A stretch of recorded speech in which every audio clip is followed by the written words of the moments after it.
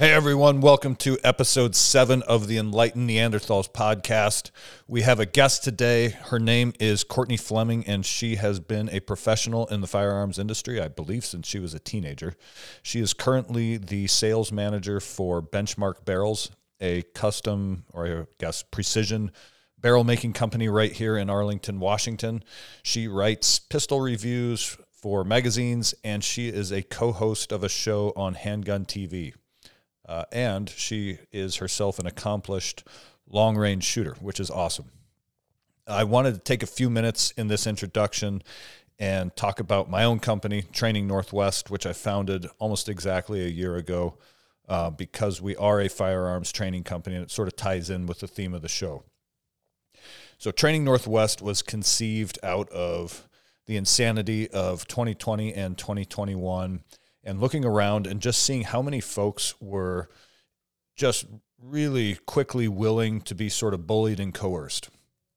And I started realizing that I don't even know how it popped in front of me. It must have been on social media. I saw the Maslow's hierarchy of needs, and the base of the triangle is food, water, shelter, and safety/security. And I realized that when you can't provide those things for yourself, and you're reliant on someone else for your food, water, shelter, and safety, which most of us in America are, then you don't have a lot to stand on if you are going against the flow. And so I started thinking to myself, well, what can I do to sort of correct this situation? And because of my experience in the 75th Ranger Regiment and as a CIA contractor, the obvious answer was to teach firearms training, basic safety, marksmanship, and self-defense style firearms. And so that is how Training Northwest came to be. And during that time, my business partner, Greg Anderson, who some of you probably know from his Endless Endeavor podcast, he and I bought 30 acres in Granite Falls, right at the base of the Cascade Mountains. We cleared some space, made a firing range, and that is where we run our courses. We have levels 1, 2, and 3, the idea being to build some progression into our students. We don't want to just get you out for a 3-hour class. I use the analogy that you wouldn't go to a gym and lift weights for 3 hours and just say, yeah, I'm ready. I'm fit. Send me to the NFL Combine, coach. Carrying a gun is a lifelong commitment to continual training and continual proficiency. You can't take a 3-hour course and be ready to stick a gun in your belt. So that is why we have the level 1, 2, 3 classes. And just recently announced we're going to do a 3-day rifleman camp. Come out and you're going to be living out in the woods out of a tent and a sleeping bag or whatever you provide for yourself. I'm leaving it up to students. You can bring a tent, or you can do what we did in the Rangers and travel light, freeze at night. It's up to you. But there are only 4 slots left in that class as I'm recording this. So if that's something that interests you guys, get on our website, trainingnorthwestllc.com. And the concept of this class is we are basing it around the American Minutemen. And if you know your Revolutionary War history, Minutemen were workaday farmers, shopkeepers, blacksmiths, and just everyday civilians who made a commitment that if the British were to land an invasion force, they would keep their musket and all their equipment ready to go at a minute's notice. If you look at what's going on socially in our country, more and more, it seems like it might be a good idea for men to be ready to stand up and protect their families and communities. So this is an opportunity to come out, get all your equipment shaken out, actually live out of your backpack as though you had to leave your house at a minute's notice to go defend your community. And all of the course material is based around what the Army calls skill level 1 tasks, which are tasks that any private first class is expected to know cold. So we have marksmanship, land navigation and map reading, first aid, and we may dabble a little bit into ham radio in this one. I myself am not quite, educated, experienced enough yet with the ham radios to really teach it. So I think what I'm going to do is encourage people to bring one if they have one, and we'll spend a little time talking about radio theory and how to program them, but I don't think I'm going to go too into depth in it this year. All right. I think that's all I have. Again, trainingnorthwestllc.com. If you're in the area, come on out and see us. And if you're not, check out our 3-day rifleman course. It'd be worth the travel. All right, guys, enjoy episode 7. Break. You have an excuse. You have the best excuse ever. Absolutely. All right, guys, welcome to episode 7. Is this 7? Of the Enlightened Neanderthals podcast. We've got a guest in here with us today. Kourtney Fleming is, can we call this in studio? This is the studio. This is the studio. Okay. Yeah. So Kourtney Fleming is in studio. And I met Kourtney when Mike Glover came out and taught his Fieldcraft survival class at our range in Granite Falls. She was out for the class, and it became very quickly obvious to Greg and Casey and I, who were the range safety officers, that she knew her way around a rifle. Yeah. And so afterwards, we made a point of having a little conversation with her to find out about her background. And immediately my thought was, oh man, she needs to come out as a instructor for the ladies only course at Training Northwest. But again, she has the best excuse for potty breaks and for not being a pistol instructor this year because she's expecting her first baby, correct? Yep, a little boy. Awesome. Congratulations. That's awesome. Very excited. What do you do? August, maybe. They just moved it up because he's a big baby, I guess. All right, Yeah. He's ready. Yeah. All right. Well, Kourtney, where did you grow up? Where are you from? Tell us about yourself. I'm here from Stanwood. I grew up. I haven't really spent much time at all outside of Stanwood. Like, I spent a summer in Alaska, but that's about it. All right. And so born and raised right around here. And really the reason we're all excited to talk to you is you are an accomplished, maybe you would argue with that, long range shooter, and you work for a precision, what do we call it, custom barrel maker? Yeah. We make precision long range barrels for a number of different types of rifles, but mostly bolt action stuff. We don't do ARs or anything like that. But can we say the name of the company, or is that? Of course. Okay. So and you go ahead. It's Benchmark Barrels. Yeah, okay. We're located right in Arlington. And what is your role at Benchmark? I'm the sales director, so pretty much if you call there, I'm who will answer the phone. We're getting you on the phone. Yeah, on emails and whatever else. Okay, so go back now. Growing up, Stanwood, how'd you get into long-distance shooting? Well, it didn't start with long-distance shooting at all. Like, my dad just raised us outdoors, hunting, fishing, doing whatever, and it was my dad, so he actually built, him and my neighbor, who was like family, they built one of the machines at Benchmark Barrels. And so they became, good friends with the owners and different things like that. And with that, my dad started long distance shooting. So he, just taught that to me just like everything else. And so I've been in the firearms industry I was counting on the way here. I can't believe it's 12 years. I was still in high school, actually, when I started working at the gun counter at Wholesale Sports, which was like previously Sportsman's Warehouse. I couldn't even sign any pistol transfers because I wasn't 21. I was 18, and so that was a full experience. But, it just kind of went from retail sales into, working at the custom barrel shop. And, then it's really just became passion, long range hunting and shooting and all that. Okay. Is that how you met your husband as well? I met him when I worked at Wholesale Sports. Okay. Yeah. Okay. Oh, so a long time ago. Yeah. Okay. Yeah, we've been together for 10 years. Oh, awesome. Yeah. Right on. And does he do the long range shooting and hunting with you?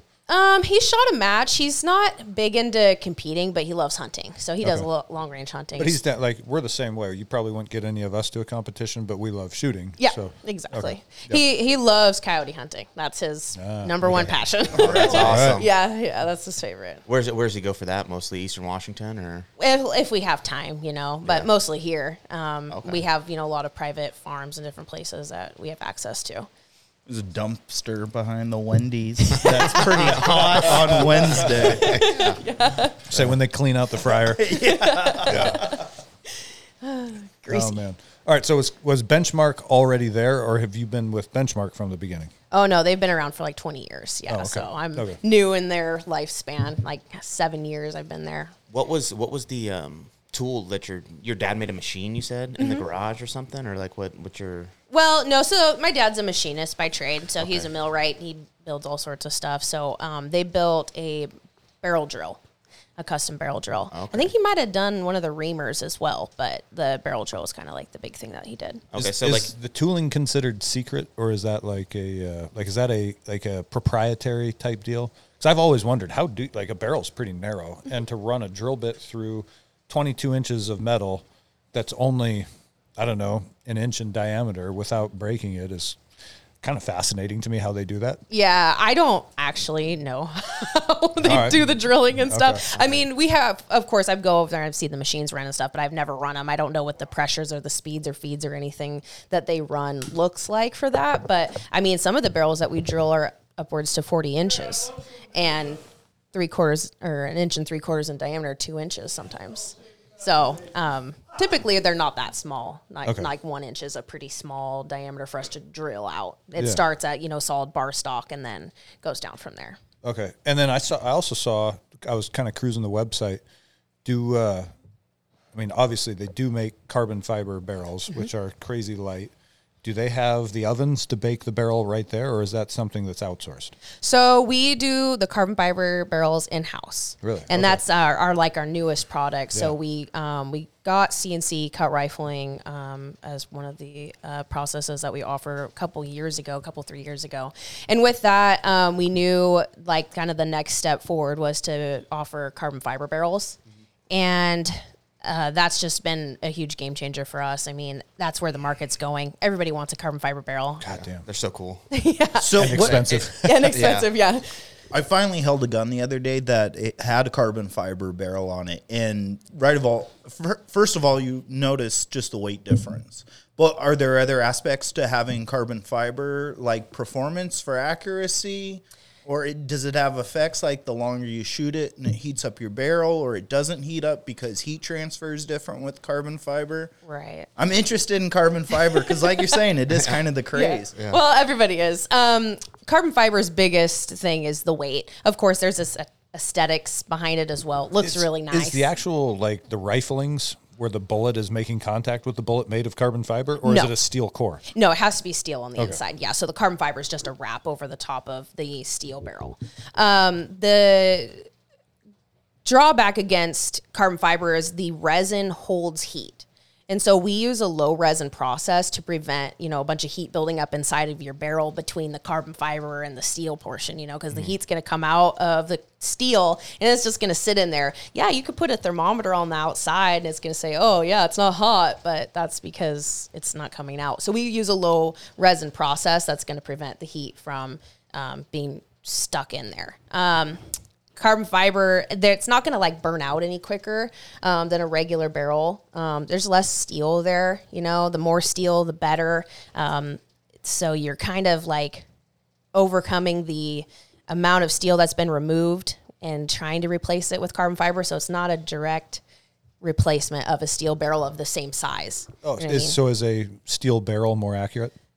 A big steel barrel is going to be more accurate than a carbon fiber barrel, absolutely. Is that because of like after one shot, or is it like one shot it won't make a difference, but like in a competition when you're competing and like repeating shots, is that where it's going to make the difference? Or so for a hunting aspect, it's like go carbon. Absolutely, yeah. I mean, carbon fiber, or you could go with a lightweight, steel barrel that's fluted and all that, that's going to get you pretty close in weight. But yeah, if you took a steel barrel of the same diameter as the carbon fiber barrel's outer diameter, you're going to get better results with the steel barrel. It just, kind of is what it is. But the carbon fiber looks good, has the weight loss proponent, so that's like the big selling points on carbon fiber. Is there certain manufacturers that you guys deal with mostly? Like I was looking on your website earlier and it had like a SIG, like I think it was SIG. Oh, so we made the drop-in barrels for the SSG 3000. We don't have any barrels that we provide. Is that a Terminator or right? What are we talking about? It's just this bolt-action rifle. SIG doesn't import them anymore, so you can only buy them on the used market. But they're a really cool barrel. It's like a precision rifle. Yeah. I didn't know SIG was in that market. Okay. Yeah, awesome. yeah. It's an older rifle. Yeah, the Sauer 202 is along the same variety of that as well. Okay. So is that just super popular, and that's why you guys provide that, or is there? I wouldn't say it's super popular. None of you guys in this room have heard of it, so it's not super popular. But It has a following. It has a cult following. It has the ability to have a drop-in barrels, which is hard to find. You know, just being able to take a barrel home and not have to have any special tools, but a couple Allen wrenches to put a barrel in is pretty rare. Okay. So that's why that's cool. But yeah, so as far as like manufacturers that we work with, most of our stuff goes to custom gunsmiths. So we have, you know, a long list of custom gunsmiths that order our barrels. And then we have, you know, a major reseller, Red Hawk Rifles. They have our barrels on the shelf. And then a lot of gunsmiths or, you know, just regular retail buyers will buy from them and then take them to a gunsmith. What kind of setup would you be running then? Like in your, because I was trying to find out more about you guys, and I saw that there's like a league, a rifle league. What's the, like a long range rifle league? PRS or NRL? Are they both? Am I right on both accounts? Yeah, you're on both accounts. Yep. So those are just like the two main competition varieties. So, I mean, like I would run a completely different gun for hunting than I would for precision rifle. So my precision rifle's got a heavy, I wouldn't say it's like a perfectly straight bull barrel, but it's a straight taper. It's called an MTU. Okay. I run that at like 24 inches for a 6mm Creedmoor. I run a suppressor on it if I can in the state, you know, that I'm shooting in, but I don't do much out of state anyways. Yeah. And then I run it in a chassis. And so I use the KRG Bravo chassis. I've had it shortened. What is the this is something I recently learned, but for all the people who don't know what you're talking about, what is a chassis and what is the difference? You know, I'm not very good at explaining this. So a stock is like it's fiberglass or carbon fiber, typically lighter weight, but you can get heavy fills in the stock, and they're made in a mold.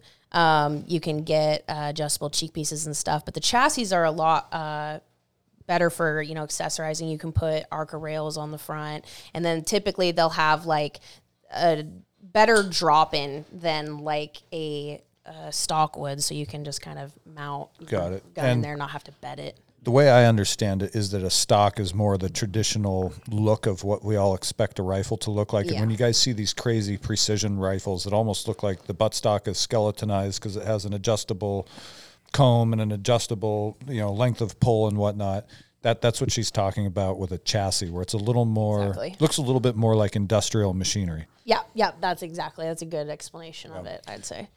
Okay, and so that is a competition rifle for you versus, and then what's a hunting rifle? So for the hunting rifle... I'm sorry, real quick. What does it weigh? Would you say is a competition rifle generally going to run heavier? Yeah. Yeah, I'd say it's probably about 17 pounds with a loaded mag. Yeah, it's heavy. But some of these guys are shooting like 20-plus pound rifles, so that's not even that heavy. Wow. Really? Yeah.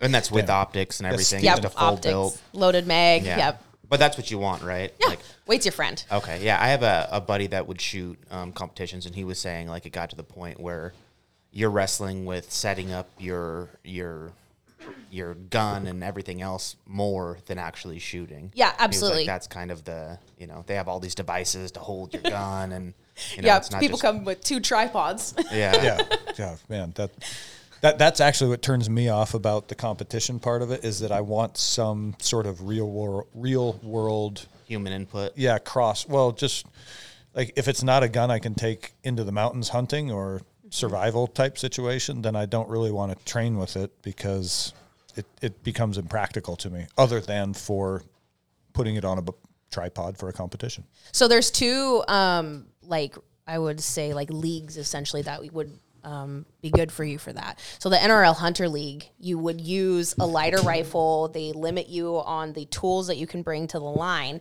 Whereas if you're just like shooting PRS Open or NRL Open or whatever, you can take whatever. And people add weights to their guns, different things like that. It's crazy. So if you shoot the NRL Hunter, you are taking the light gun, less stuff, and then it's more of a hunting type scenario when you're, you know, actually shooting. A lot of it will be blind stages. So you come to the firing line, you don't know the distance, you don't know where the targets are, and they give you a description. You have to range under time, so it puts a lot more stress into it. Yeah.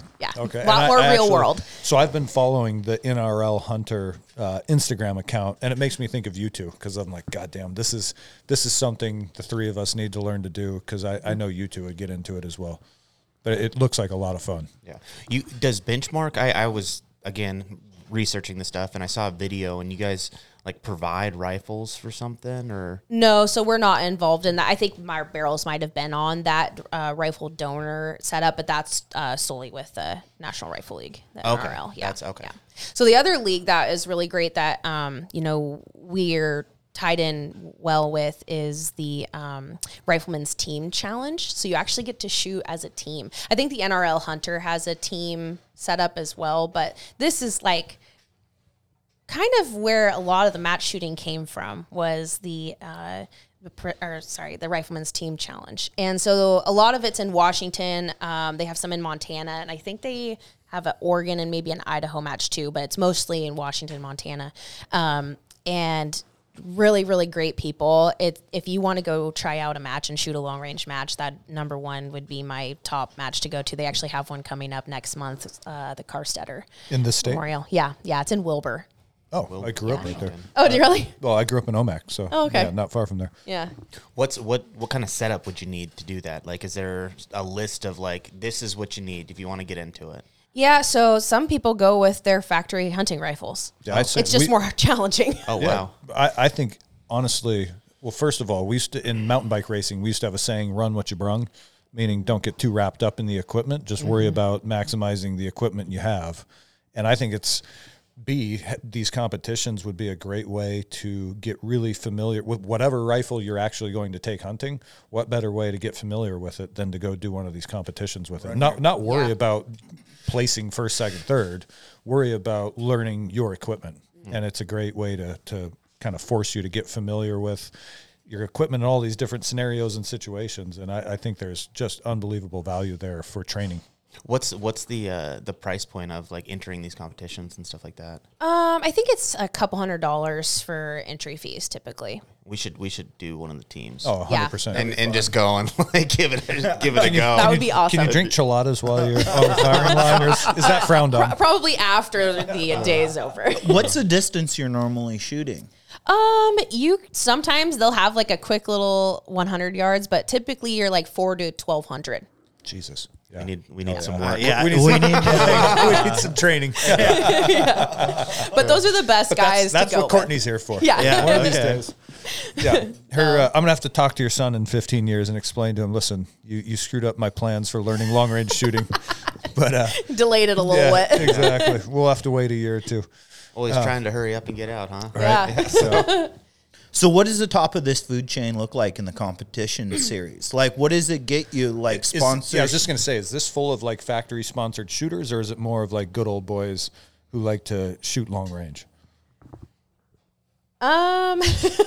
That's a hard question. A lot of the good shooters, they work really hard to, get good sponsors on board for them. But that's something that they have to go out and they have to ask for. There's not really anybody, there's probably a couple people that'll have like factory rifles, but pretty much everybody has custom rifles. So they have a gunsmith sponsor, they have a barrel sponsor, an action sponsor, stock sponsor, ammunition if they shoot, ammunition, or if they do reloading, they'll have a brass. It's a lot of work for those guys to do that. And is this enough to make a living off of just where they can just shoot, or most have a normal 9 to 5 and they're extreme hobbyists kind of people? Yeah, they're extreme hobbyists. Okay. There's, the Armageddon gear really has, what's their match That's a called? great name. Armageddon gear. Oh, yeah, they make some good stuff, but they have a match. I can't think of the name off the top of my head right now, but they're really trying to take it to a pro league where there's a big paychecks for that match. So that's really cool to see. Yeah, fuck yeah. So is there like a Vegas? Like, is there a national? I mean, for darts. I mean, they're like, curling made it to the Olympics. God damn it. Yeah. So, I mean, is there like a national level shoot, and then beyond that, a world where they kind of recognize these are the best, or is that where the Olympics starts to come in with shooting? Yeah. Isn't that really an Olympic sport? True, but it's 22 rifles, though, isn't it, in the Olympics? Yeah. I have no. Is that really? I think it's an indoor, it's like the greatest a 25 made. yard. That's true. Yeah, you're Here's not lying. a BB gun. Go win America a gold. 22s, really? Yeah. Yeah, no, so there is national level matches. So like the PRS, you have to shoot and qualify. Same thing for the National Rifle League. So once you have won or placed well enough in, I think you have to shoot 3 matches to be able to have enough points to be able to qualify. And I think they take an average of your 3 best matches. And then that will put you into the range where you can go to one of those national level matches. And I think they have them at different places every year. So NRL has that, PRS has that, and then Rifleman's Team Challenge has that too, but it's more of like anybody can go, and this is the, season finale essentially. And it's, it's again kind of more local Washington. Okay. We got to do Montana. it. I was We just going got to to say, do it. the Rifleman Team Challenge sounds Yes. like right up our alley. Highly recommend. So if you win, do you get like $1,000 or something, or You get a free chilada. yeah, and 1,000 rounds? Yeah. Yeah, no, the PRS and the NRL have pretty big payouts. I'm not sure exactly what they're running for those these days. I kind of lost track of that. But, there will be sometimes a rifle on the line that you can win as well. Nice. But, yeah, there's checks and, and if you don't place in the top, they'll do, a lot of places will do, from highest scoring to lowest scoring. And then some places will just draw names. And so you still have a chance at getting something. There's a lot of prizes on the table at these things. Is it a fun community, like a good community? Absolutely. Is it? Okay. And I would say that's why I keep pushing you guys in this direction, but the Rifleman's Team Challenge is the best. Okay. Absolutely. Because that can make or break the weekend if people are like, again, going back to mountain bike racing, what I found is that like downhill races, pretty rowdy group and pretty fun to be around. And it's like party all night. And then everybody's so freaking hungover, you can barely do your race run the next day. But then everybody's like kind of, again, party at the finish line, everybody's hanging out. But then as you get more towards the endurance type racing, where people become more serious athletes, it becomes more of like a dickhead. Cutthroat. Yeah. Yeah, they just Ricky Bobby. no, not situation. even that. Like more like the shaved legs and strict vegan diets and cardio like road riding programs and a lot of like sort of uptight kind of just not fun to hang out with type people. Yeah. So that can make a difference in whether or not you stick around in the sport or not, is whether or not it's a fun group of people to hang around. Yeah. You get that in every sport that you play, But I would say that you get that a little bit less in the Rifleman's Team Challenge. It's a lot of fun to go shoot one of those matches. Awesome. What's the closest venue to here? Probably Wilbur. Okay. So, and these are all pretty much set up on people's private ground. Where they go in and they spend a whole bunch of time setting targets and getting course of fire set up, and then take it all down. Wow. Okay, so they're just doing it because they, like Mike said, extreme hobbyists. Absolutely. Yeah. Okay. Yep. That's awesome. There are some places they'll go that are ranges. I think they have a match at Rock Lake Rifle Range, which is in Spokane, but everything's on the other side of the mountains. Yeah. We don't get that. All the good stuff. So Everything. Yep. People. yeah, exactly. So, at some point we're gonna have to move the Enlightened Neanderthals to Cleolum or something, or even Cleolum's becoming like a suburb of Issaquah. Yeah, A little snooty. We'll have to keep going further. Yeah. Moses Lake or something. Oh man. What? Go ahead. Getting into the weeds of like your gear and everything that you do. What is, because again, I believe the 22 is the best caliber ever created. The 1022 is the greatest rifle firearm ever designed. Yes, without question. We all know this. That's why it's in the Olympics. That's right. Makes sense. What kind of caliber are you shooting? What kind of, get specific in your gear, the barrel twist, all the craziness. Okay. And what also is like the ones that you could go and grab and go, oh, okay, this would make sense. Yeah. So on my specific rifle, I shoot a 6mm Creedmoor. I was shooting a 6.5 Creedmoor, but it was recommended a 6mm. It has a little bit less recoil on it. You're shooting a smaller bullet. Is it higher velocity too? Yeah. So it's flatter, I would assume. Yeah. Downside of it is a little bit more wind issues. And then some of the spotters have a hard time spotting long distance, those 1,000-yard shots and stuff. Yeah. It's almost more fun to be a spotter and watch trace than it is to be the shooter. And it's a talent to be able to see it and, call it properly. It takes a minute to find it or to understand what it is. But then I remember the first time I saw it, I was like, holy shit, did you guys, hang on. You can see the bullet. Did you guys just fucking see this shit? Yeah. And then at that point, it's like, all right, I just want to spot now. You guys go ahead and shoot. Wait, what is it? You're not talking about tracers. No. Spotting trace. Kourtney, you can explain it better than I can. So when you spot a shot long range and you're standing behind the shooter, you can see the bullet go through the air. Like that distortion. It really it helps out a lot to have it. Yeah, the chemtrails. It's the you follow Are those. you able to see it with your naked eye? Yeah, absolutely. Oh, dang. Yeah. Okay. You don't have to have a I've spotting only scope. ever saw it through a scope. Yeah, you can kind of see it with your eye. You can video it and It's see probably it as well. easier to see it in longer distance shots, Yes. right? And it really helps if the humidity is high, it seems like. But you're literally seeing the distortion in the air around the projectile, and it looks like some little weird matrix shit, and you see the bullet like... Now, is that from it going hypersonic, breaking the sound barrier? Is that It must be, yeah. It's clapping the atmosphere around it? I think you're right, yeah. And, Okay. But it's the coolest. But you see it arch up and then down and then either hit the target and that's where you get those calls. Yeah, you see like on Instagram videos, a guy shooting elk from, same thing, 1,000 yards away, and you see this little haze go and just pop them in the side. Yep. And Paper trail. it's cool as shit when you first get in over someone's shoulder on the scope and see that. It's like, yes. Yeah, you can spot it when you're, off a little bit, but the most accurate place to spot shots is from behind. All right, that's cool. I didn't know you could do it with the naked eye, and I've every once in a while when the sun is just right out at our range, I'll be able to see people's 9mm when they're shooting on with the naked eye because it's a slower velocity, right? And you can actually you'll see a glint of the sun, or as it passes from shadow to light and whatnot. But anyway, all right, Okay, eagle eye. Great. So I shoot a 7.5 twist, and I'm shooting 105 grain bullets.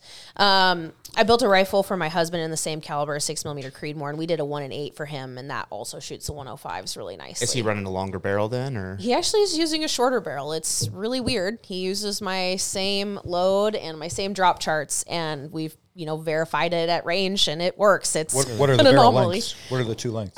So he has a 22, I believe, on his. Also shooting a can, and then I have a 24 on mine. Okay. So it's kind of a weird thing, but so I shoot a 1-in-7 twist, 24-inch barrel, MTU profile, 6mm Creedmoor, and I'm just running mine on a Remington 700 action, which is just fine. It's been blueprinted. It's got a heavy recoil lug. What does blueprinted mean? So blueprinted is we go in and we machine the threads so they're nice and concentric, and then square the face of the receiver, square the face of the bolt, and lap the lugs on the bolt as well. So everything's nice and straight and fit together. Got it.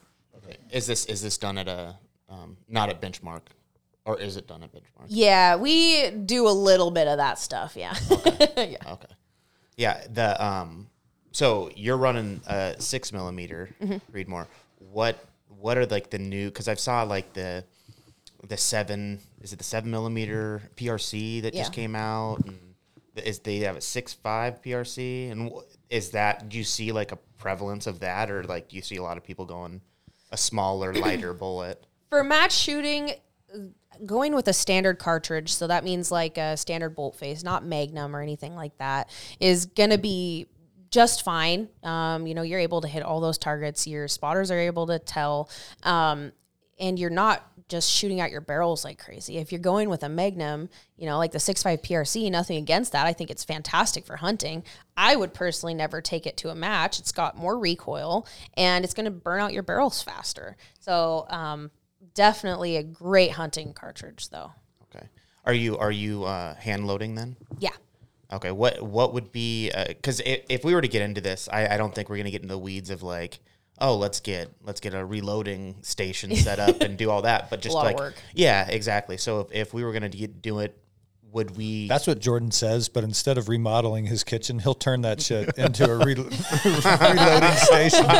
Chandra will be pissed. She'll be like, "You said we could have an oven." Yeah, we're making bullets. Looked like a North Vietnamese camp, 1968, just a factory press. Yeah, we have a little table we Train squat around. Train his dogs to pull the handle on the reloading press. What caliber would you recommend that you can just buy something off the shelf to get out there? Because we were talking about rifles because the gun laws here are changing. And it's like they're going to force us to start buying bolt action. What caliber would you recommend us get that we could get boxes of from Cabela's. Sportsman's Guide. Yeah, and Sketched arms. Sketched arms. Yeah, there you go. Sketched. Hey, what's up, guys? And then actually go out and compete and also hunt with. I would say 6.5 Creedmoor. It's very readily available. It's got almost twice as long of a barrel life as the 6mm Creedmoor does, which you can also get off the shelf ammo for. But there's a good variety of hunting and match bullets and ammo available for that. So that's what I would do is a 6.5 Creedmoor, absolutely. But you don't see anybody that like really competes and like wins the stuff with factory. Oh, yeah. Oh, really? Absolutely. Okay. Yeah, you just have to buy good match ammo. So that's the thing. We used to buy a lot of prime ammo, and I've seen people, do really, really well with prime ammo. The guys that are, winning, though, the reason that they could probably win with factory ammo, no problem. They just shoot so much that it's cheaper for them to reload. Okay. That's why, yeah. And then some of them are shooting, cartridges that aren't off the shelf, like Dashers and BRs and GTs and stuff. So it's not like there's ammo that you could just go pick up. But the Creedmoor is fantastic. Anytime I talk to somebody who's like wanting to get into long range shooting, I say the 6.5 Creedmoor is awesome. Yeah, buy that. Okay.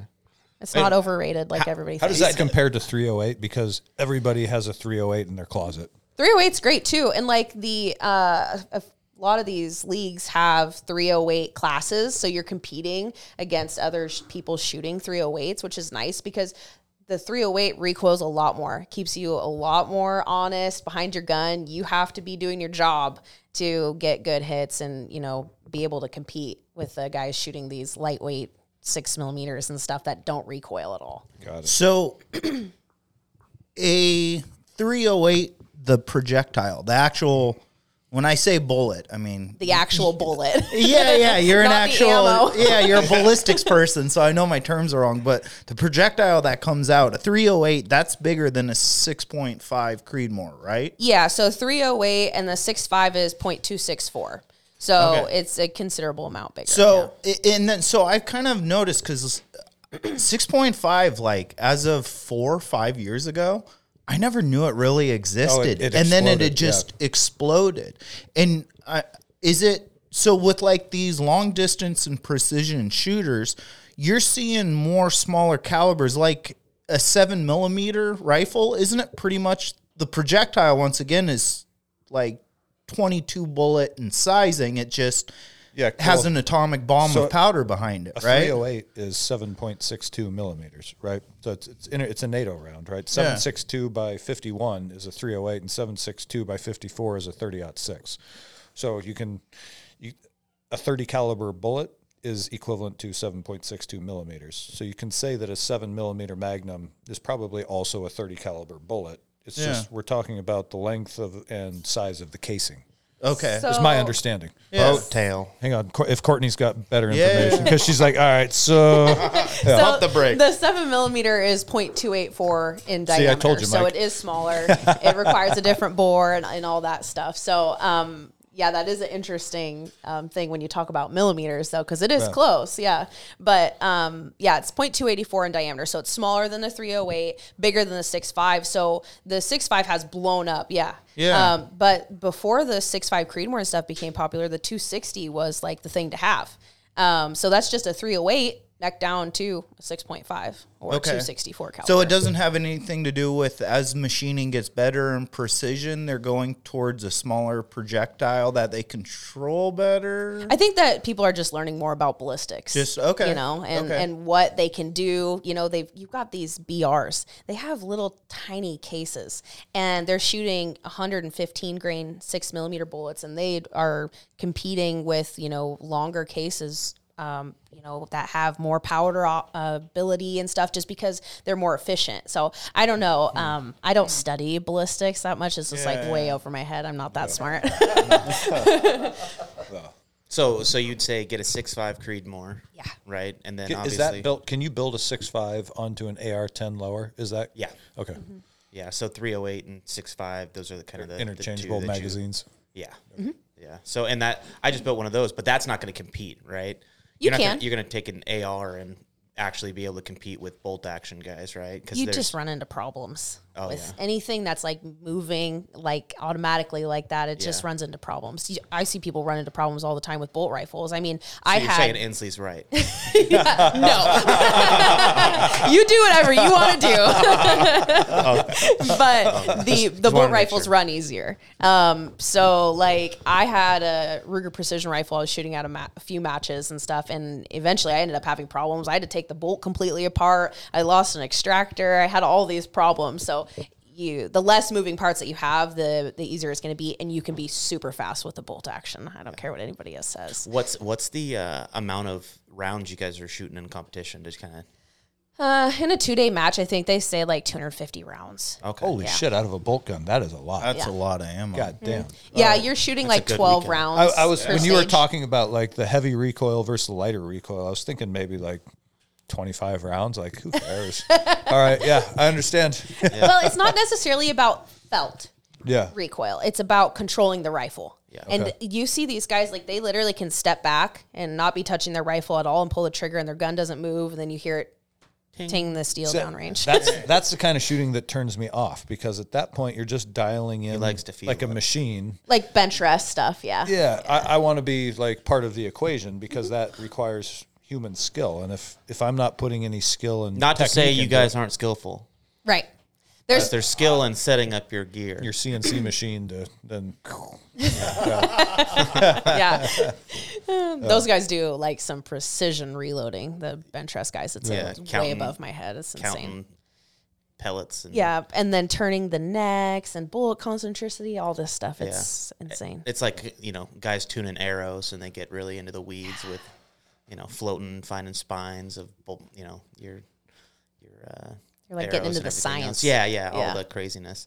I could see with bullets it would be even crazier, It's nuts just listening to you, because like she's talking so far above our heads. yeah, like We're just trying to keep up with the conversation. I'm pretty Like, decent. Yeah, I'm pretty decent at pulling a trigger finger, and that's about my extent of guns. I know a basic amount because of hunting, but it's like, Listen, I don't want to brag, but I can hit 50-yard shots with a 10-22. but it's like you have just this complete language you speak. Is this something you learned just from getting into competition shooting? Or like you said, you grew up outdoors. Is this something like you've always been long distance hunting or something Oh, with goodness. your family? Or how'd this start? No, I mean, I don't think I like killed anything past 100 yards, like growing up or anything like that. Like we did not long distance hunt or shoot or anything. Long distance has really grown in the last probably 20 years gotten or huge, something. yeah. It's gotten crazy. And in these last 10 years, it's really compounded and just gotten crazy. I mean, with the optics technology, your rangefinder technology and stuff has grown. But I didn't start long range until I was outside of high school. So it's this, when I started working for Benchmark Barrels, my love for that really just grew. How did you learn? Were you working at Benchmark when you started? Yeah, absolutely. And just, they taught me everything I know. Because that would be their passion, so they would just take you with them. Yep, absolutely. They've been doing it, like the owners and stuff for a very long time, and they taught me everything that they know. Actually, they haven't taught me everything that they know. Everything I know, I got from them. But yeah, So a setup. Could I go and get? I want a 6.5 Creedmoor. Does it brand matter much for chassis or anything like that? Or is there like an off-the-shelf recommendation you would make? Because, obviously Benchmark doesn't make a rifle. They make barrels. So besides that, is there like... If you were going to put together yourself a rifle out of not unlimited budget, but like where you have to pay attention to your budget a little bit, what are you buying other than the barrel? Well, do you have a rifle already you want to donate? I have a Remington 700 in That's 308. perfect. Yeah. So that's kind of like my first question when I have a customer approach me about this is like, do you have a rifle that you're willing to throw away everything except for the action and the bolt? Okay, yes, that's going to save you $1,000 minimum. because Action started about $1,000. American Rifle Company, they're here in Mukilteo or Kent, one of the two, I can't ever remember. But they have a new Action that's like $900. So that's probably the starting point for Action. So you save yourself a lot of money by donating a rifle. A Remington 700 is a really great option, or a Tikka is a really great option as well. T3. Yep. Yeah. Yep. Smoothest bolts. They're insane. So the Remington and Tikka are great. You're going to have the most availability for parts. Yeah, you could use a Winchester or a number of different things, but you limit yourself on magazines and stock options as well. So then if I was keeping price point in mind, I'd go with that KRG Bravo chassis. That's actually what I shoot. They're less than $500, and they're fantastic. They're polymer, and they accept all of KRG's accessories. So you can put the rails and the weight kits and the adjustable butt stock and all that. It comes with adjustable cheek piece on it. So a great chassis for a low price. Of course, one of our barrels, naturally. Yeah, absolutely. And then, getting it chambered by a quality gunsmith, which, we could recommend a number of different ones, but I don't want to call anybody out because I don't want to leave anybody out. Don't want to hurt any feelings. That's the basis of it. The chassis is really cool because the bottom metal is built into it. So if you went with a stock, you could go with a stock. There's, a lot of great stock options, but they're going to be typically more expensive. And then you also have to buy your magazine setup that goes into it, which is called your bottom metal. Okay. And then, get magazines for that. So now all you have to get is a magazine that goes in it, which, Accuracy International 308 magazines will work great for the 6.5 Creedmoor. And then, so now you have a full rifle. And then you just need optics to go on top, which, you guys are hooked up with Vortex. So. Yeah, so we're connected with Vortex. Do you have a favorite company? Or is it like good glass is good glass? Good glass is good glass, absolutely. All right, and then second question. So when I look through, Vortex has their Strike Eagle, which is their kind of budget line, and then they've got Viper in the middle, and then Razor is their top end. When I look through, Greg has a Razor that they sent out, and I have, how come they sent me a Strike Eagle? Comparison. Yeah. But I can't tell the difference when I'm looking through the two of them. That's why. Can you tell the difference when you're looking through a cheap optic versus some high end Zeiss or something like that? Yes, I can. It's absolutely. Apparent. It's the fine details at distance that really make the difference. So when it's really zoomed in compared to zoomed out, that's when you start to notice your. Yeah, that's probably. And it doesn't even necessarily. And it doesn't even necessarily have to be zoomed in. You could be zoomed out, but still, looking further away, and you'll just see if you look at a obviously the optic not on a gun, a side of a house or something, you can really see all of the detail in the wood and grain and different things like that with a good optic. If you had your choice of those three options, the Razor being the number one. Yeah, well, apparently they don't value me as much. But the Strike Eagle will do it for you, absolutely. Well, so my follow-up to that then is, do you think it affects your hit percentage? Does being able to see those fine details lead to a better placement of your shot? It could, absolutely. If you're having a hard time seeing your target, it's also going to help with you seeing where you're hitting.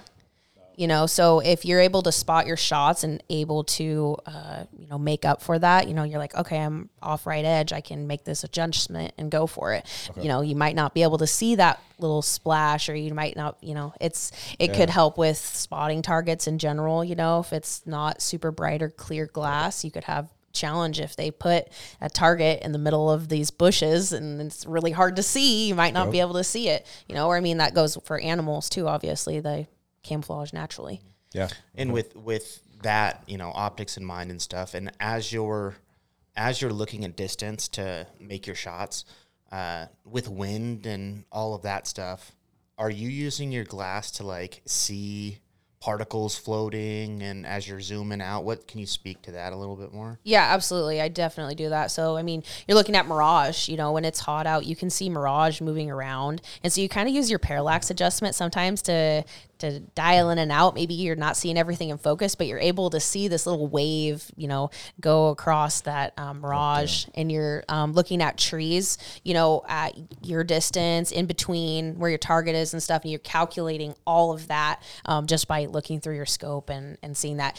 You see a lot of people at matches, they'll take their kestrels or their wind meters and stuff, and they're flinging them around by where they're at, looking at the wind and stuff. It's like, that doesn't, it tells you what the wind is where you're at, but that doesn't mean that's not what it's doing over there. There could be a crosswind or an updraft. Absolutely. So you have to look and take all of that into consideration. Yeah. And then you just pull the trigger and hope it hits, or what's the, are you looking at a certain, say you're shooting across a canyon and you got wind coming down the canyon. It's, what is it, afternoon, and the wind's starting to drop down. It's getting colder. Are you looking at what the wind's doing on the surface of where the target is and where you're at versus the canyon? Like, how's that all? Yeah, which one do you choose to use? Because it can be blowing. I've been in spots where wind's going one way and halfway it's going the other way. Like, how do you make those adjustments? Well, if I was looking at it and it, looked pretty heavy wind in each direction, I'd probably just center up. Okay. But I look at it, you just, every scenario requires a different estimate, and wind reading is a skill that is developed over time of just continuing shooting and testing it out, because there's really no other way to do it, because you're guessing what's between you. You kind of see how hard the grass is bent over, the trees are leaning, and things like that will give you a good idea, but you're still guessing. But at some point, it becomes more of a educated guess, because you've just done it so many times, you have a good understanding of that. And that's where like that 6.5 Creedmoor versus like a 300 Win Mag, the weight of the bullet starts playing a bigger and bigger portion there. Yeah, like a 300, you're going to be shooting probably 180 grain bullet. Yeah. It's a lot heavier bullet. It's going to be less pushed by the wind, so it's going to have less of an effect on it than the 6.5 Creedmoor or, smaller calibers. Okay. Yeah. But those are going to shoot out your barrel faster, so. Yeah. Okay. Yeah, you don't want to shoot a Magnum in competition. Unless like you're, taking a rifle and you're just basically looking at it as a training experience for hunting. Yeah. Then go for it. But if you were wanting to shoot a bunch of matches, I wouldn't. I would go not with that. want to shoot 250 rounds out of a 300 Win Mag. You'd be tired. When my granddad gave me his old 30-06 hunting rifle, and I think I put 20 rounds through it to zero it, and it has no rubber butt pad, nothing on it. And, oh, man, my arm was hanging by the time I walked back to the house. And the next day it was all purple and yellow, blood and stuff draining down it. The amount of people walking onto the Kenmore gun range with just like dead arms is staggering, I bet. Muzzle brakes help a lot, and we do those. So. Yes. Oh, okay. Yes. Yeah. So you guys get into muzzle devices and all that as well. Yeah. The muzzle brakes make a huge difference. Anybody who's not shooting a suppressor, match shooting, is shooting a muzzle brake. And I say if you're hunting and you're not shooting a muzzle brake, you probably should be. Yes. Like it makes the gun move a lot less. It helps, with flinch development, make that go away. You don't want any flinch. Yep. Muzzle brakes are great. So what's it like shooting a suppressor versus a muzzle brake then? It's quieter, Does it reduce recoil or increase it? Because it puts more gas. Well, no, because a bolt's not a gas gun. Yeah. It reduces recoil. It does reduce recoil, not as significantly as a muzzle brake does, though. Muzzle brakes definitely do a better job. That's what they're designed for. Yes. Suppressors being quieter, but muzzle brakes you don't want to use without your protection because they're loud. Super loud. No, I hate when people come out to our range with muzzle brakes on their ARs, because one, and actually for everybody listening at home, a muzzle brake is not a tactical device. It's great for hunting, where you're going to fire one shot and get your kill. You should be, if you know what you're doing. And it's great for competition for the sake of, like Kourtney said, reducing the recoil. But when it comes to a self-defense or tactical application, any rifle with a muzzle brake on it is going to breathe a dragon's breath flame out the front of it, and that gives away your position. It's like turning on a flashlight in the woods at night. And not only is it going to give away your position, but it's going to blind everybody to your right and left who's on your team. And if you're just out at a course like the ones I teach, it's just going to piss off everybody on the firing line, because every time you fire, they're going to be getting punched in the face with your gas blow off that comes out the side of that thing. Yep. No. I have a question. For long distance, are thumb holes a debate or a topic for stocks? You see them for sale, but nobody uses thumb hole stocks, no. Because it really is not like the proper position to have your hand in like that. You actually want your thumb kind of stacked over your other fingers, on the side versus wrapped around like that, because that can kind of torque it. You want it more straight above your trigger finger. It's kind of hard to explain. I'm like looking at my hand trying to put it into words. What you're saying is California's got it right. No. Sorry. Jeez. Okay, just checking. All right. Well, all right. Now you sent us the photo. I sent these guys the photos of that article you wrote for, what was that magazine? Precision Rifle Shooter. Okay. So that was an awesome article. And you were talking about kind of the crossover between the matches and hunting, which feeds right into what we're talking about. And have you written any other? You said that was your first magazine article, correct? Yeah, that was my first article. And then you're also on, what is it? Handgun TV or something? Handguns and defensive weapons, but it's now going to be just handguns. And that's continuing on, yeah? Mm-hmm. And where do people find that? On the Sportsman's Channel. That's online or on cable TV? Or sorry, on TV, yeah. On TV. And then they have My Outdoor TV app, which you can subscribe to and watch episodes there. Okay, and what do you guys do on the handguns, and it's just called handguns now? Yeah, so ever since I've been on it, we were pretty much just doing handgun stuff, but we'll do some flashlight tactics and different things like that. But, previously they've done some shotgun stuff and some AR stuff as well. But so we're just reviewing different handguns and different things like that, talking tactics. We did some fun stuff with airsoft training last season, which was really cool to go through shoot house and run some scenarios like that. So we do a lot of stuff like that. Are you guys doing that local? Is that no. Where's that located? So we film at 3 different locations. We go to Georgia, and we go to Gun Sight in Arizona, and then the Sight Firearms Training Facility in Illinois. The place in Georgia is a private range that we go to. How do I get Pendleton. your life? Yeah, it sounds great. It's pretty fun. Do you like shooting pistols or do you like long distance more? I like shooting pistols, of course. I mean, I just like shooting guns in general, but I definitely say like my passion lies in hunting, and so long range really plays into that more. I like shooting long range as well, but there's something just about pistols being so finicky and hard that when I get that perfect shot, it feels so much more rewarding than it does with a rifle at a longer distance. Yeah. Just I feel like so much more can happen with a pistol. Oh, pistols are far more. And this is another thing I see with the training courses is people think that because the pistol is the smaller weapon that it's going to be the easier one to learn on, and that's not true at all. Mm-hmm. You're far better off learning with get on my soapbox here for a minute, but if people are going to learn to shoot the right way, the progression is you start with a bolt action 22 and you learn to shoot iron sights on your bolt action 22. And this is what I do with my kids. And then when you've got that down, then you can put a scope on it. Yeah. And then you can go to like a 10-22 that's a semi-automatic. And then you can go to something either like a higher caliber bolt gun, or then you can start learning the AR-15 platform. And after you've mastered the AR-15 platform, then we can start talking about pistols, because pistols are far more difficult to shoot, and they're far easier to have an accident with. And what I see on the fire, you guys listening to this can't see, but people will, like, when they get a malfunction, the first thing they do is turn it sideways to look at it, and they Pointing point it at it everyone. Exactly. They're pointing it down the line at everybody on the firing line. So in my mind, pistols are the last weapon you should learn to use after you've learned everything else. All the good gun safety with everything else. Yeah, agreed. Yeah. But that's not the way it goes right now, just because society is in such chaos and people want like a self-defense. Like in their mind, they just want a gun that fits in their purse or in their pocket or whatever for carrying around for self-defense. With no prior training or not even knowing how to shoot, terrifying. really. It's honestly, and actually, I wanted to, because Kourtney's in here and because this latest shooting where this like transvestite dude went and shot, is it a dude or I don't even fucking know. Like it was born as a woman. It was? Yes. Okay. So transvestite woman went and shot up a school, which is tragic and sad.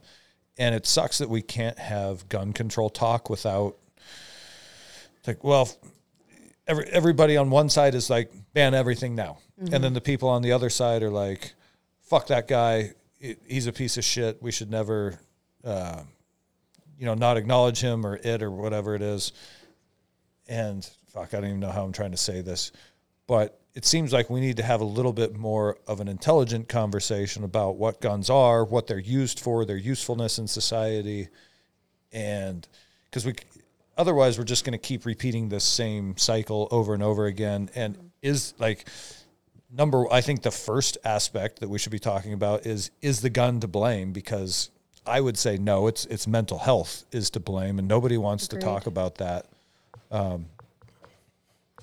don't know where I was going with that. I shared a post that said that Cain killed Abel with a rock, and David killed Goliath with a rock.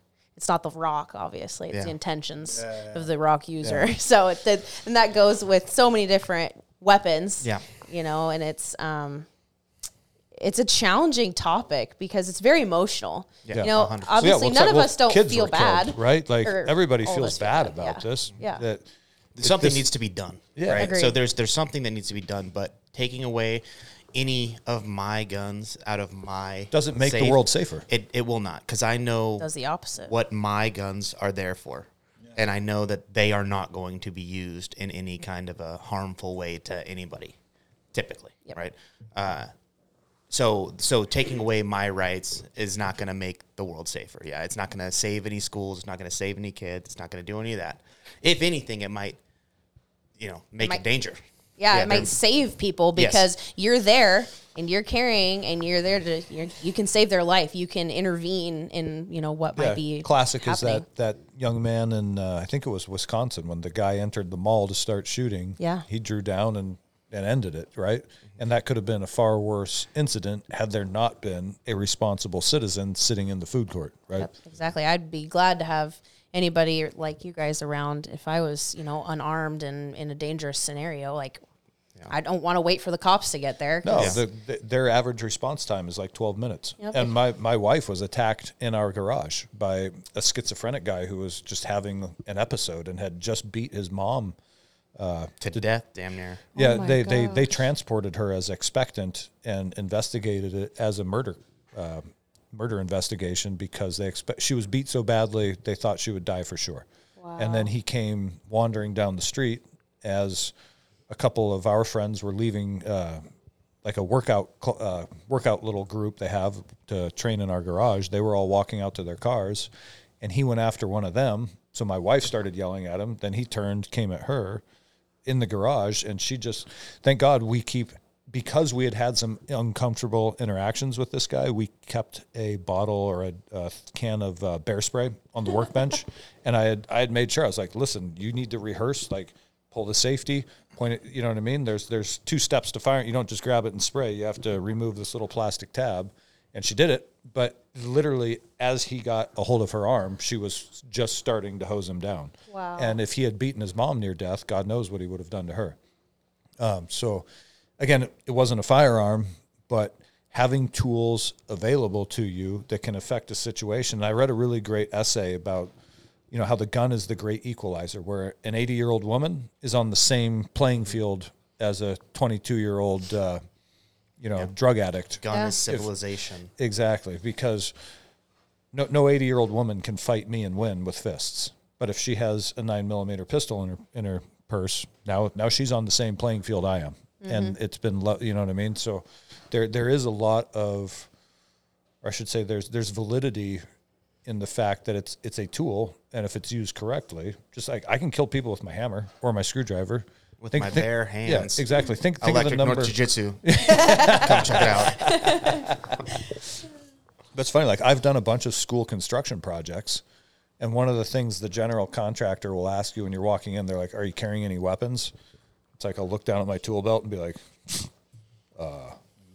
yeah, I've got technically no. Yeah, I guess not. Other than a razor knife, a hammer, and a freaking anything harder than skin is a weapon. Yeah, exactly. Depending on how you want to use it. Yeah. It is a weird one being a mental health thing because it's like, I don't know, you could just be a low profile kind of nutball. And like, go get a gun today while you still can, but go through it. And it's like the checklist thing is kind of the only thing. And unless I've been institutionalized into a mental asylum or something, or violent crime in the past, I'm not going to have a history or record or something saying don't allow the sale of this gun to this person. But even then, isn't that only at a federal level? Isn't that only a federal check when you fill out that form? I have no clue how it works. It feels like a joke when you do it.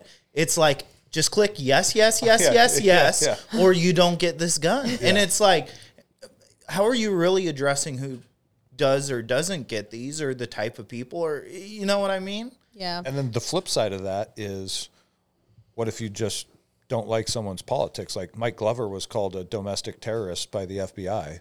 So what if they just decided, well, now Mike doesn't qualify for firearm sales because we don't like that he represents, personal preparedness and independence. So how you know what I mean? Because anything the state gets involved in, it seems like gets corrupted. Slippery slope real quick when they start putting any other blocks in, which is unfortunate because there's got to be a way to do this. But I certainly don't believe that taking away anybody's rights is the way. And until I could have some crazy things in my head, but should that stop me from being able to get a firearm? I don't think so. Not until you act on them. Not until you act on them. And then it's too late. But then it's too late, right? Yeah. But then it's like you look at things like driver's licenses. You know, it's like, well, a car is a very dangerous. Murder a lot of people with a box truck. But that's what I mean. It's a very dangerous thing. And so they're like, hey, we need you to give us the minimal effort. You can show us you can parallel park between these two orange cones and stick your arm out and turn your blinker on when you're merging into traffic. 2 foots for the brake and we're good to go. Yeah. So, but I mean, it's like, in a certain sense, I get that. I think that I don't want to just give this 16-year-old, I don't want to give this 16-year-old the keys to this car already. Yeah. But if I'm going to, let's at least have a proficiency test. Yeah. And so that's kind of where I'm at with like concealed carry. Is it scares the shit out of me that people just shove it, like they drop a 357 into their purse with their love you, Mom. Yeah, I know. Yeah. Well, that's what I was going to say earlier. Is and then imagine the mall food court scenario. Think if like 16 people bust out personal carry weapons and just start blazing. Oh yeah. Like the reality is that young man who took the shooter out, he's a anomaly. Like most people are not that well trained. Like he obviously had put in the time and the effort to have himself trained. And my God, man, imagine, again, like I said, if a bunch of people just busted out concealed carry pistols and started shooting, you'd have just as many casualties from... I used to say if I wanted to kill... If I were a terrorist in Mosul and I wanted to kill a whole lot of soldiers, I would just walk into a chow hall and fire an AK-47 in the air because everybody's armed with an M16. And if they all just start shooting back, you know what I mean? Like you just have crossfire. It'd be Polish ambush all over the place. Yeah. Polish. The Polish in me takes offense to that. Kind of triggered. That hurts. That hurts. Makes me want to go to Costco though. Was that a microaggression? Yeah. Well, that was. So I feel like there should be sorry, I cut you off, but to finish my point, I feel like there should be a minimum level of training required to carry a concealed pistol, but at the same time, I don't want Big Brother in charge of it. I want it to fall on people's sense of personal responsibility and sort of their own acknowledgement that if I'm going to take, this is a big responsibility. People don't know what they don't know, though. Right? I know. So, I mean, I got my first gun at 21 when I could. Right? Fuck yeah, you shoved it down the front of your pants. The back of my pants because I was scared. I was like, this is new too. My whole situation, right? So, and there was lack of training, right? Yeah. There was a complete lack of training, and I walked around for 8 years with a gun in the back of my pants, thinking like, "Oh, I'm fine." And then I smell like a chocolate pretzel. Yeah, exactly. It was horrible. It's like chocolate. What are you talking about? Smells like gun oil and deuce. Yeah. Excuse me. No, but. I didn't realize. I thought, hey, I'm carrying this. I'm responsible. I'm only going to use this for what I deem necessary, and like I thought that was enough. And it certainly was not until I took some training from you and realized, like, oh, So, I mean, that's kind of embarrassing to say, but it took almost a decade before I got actual training. You're not alone. And then realized, holy shit, I had no clue what I was doing. I didn't know how to hold a pistol correctly. I didn't know how to really shoot a pistol correctly. And I went shooting with my buddies yesterday, and they're all getting into guns now, and they're, times, their backs against the wall with this AR stuff. But as far as pistols go, like, it is apparent that they have had no training. And I was like, I was there last year, 2 years ago. I guess 2 years ago now, I was there, like, not knowing what the hell I was doing. So just the mechanics of drawing a pistol and shooting a pistol and having that level of knowledge. And it took me meeting you to go to a place, see it, and see what actual shooters can do when they're trained and go, oh, I am so far off. I'm beyond white belt. We have a lot of jiu-jitsu references in here, but I'm beyond a white belt, or less than a white belt in guns. Sticking one in your back pocket doesn't make you, it makes you more dangerous. Yeah. But like I said, I don't want the government getting involved and saying, like, turning this into, a Germany situation where you have to have, 2,000 hours of training before you can get your rifle that has to be held at some, locker room somewhere. And and you have a lot of money to be able to own guns in those countries too. Yeah, it's crazy. And that's one way of, backdoor gun control is making these classes out of reach for a common guy, and common man prices are just that it's ridiculous. So I do think there needs to be some sort of a class you have to take, like a driver's ed, but if the government's teaching it, it's like, well, we're going to do this, and it's going to end up being them that rubber stamp it either way. So at that point, it becomes like a backdoor level of gun control that it's this weird double-edged sword. I want mandatory training to carry a gun, but I don't want the government to have control of it. Yeah. Well, I mean, with I think it's 1639, that was the where they made it so you have to wait 10 days for semi-automatic assault weapons. I'm doing air quotes. Yeah. But when they did that, you have to take a class too, an online class, which literally it's worthless. You literally click. I'm done. Like, that's just a backdoor so somebody can make some money. Yeah. Well, most of them are free. Oh, they are. Yeah. Yeah. Some places probably charge too, but you can get it literally for free on YouTube, and it qualifies as a class. It's so it's not even a legit. There needs to be a day where people go and get training. Because, that 1639, they were like, hey, you can't buy your lowers anymore. You can't buy your ARs anymore. You can't buy a pistol and get it. And but it was for the AR. It was for the rifles, right? So, when that happened, it was just like, oh, well, I can't get one. And then I have to take this class. And then I got on it. And, just like you said, it was online. It was read this thing, click. You're good to go. All right. And you literally pretty much don't learn anything. And it's very basic. Yeah, that goes back to how little our elected officials actually care about people's safety. All this it's all smoke and mirrors.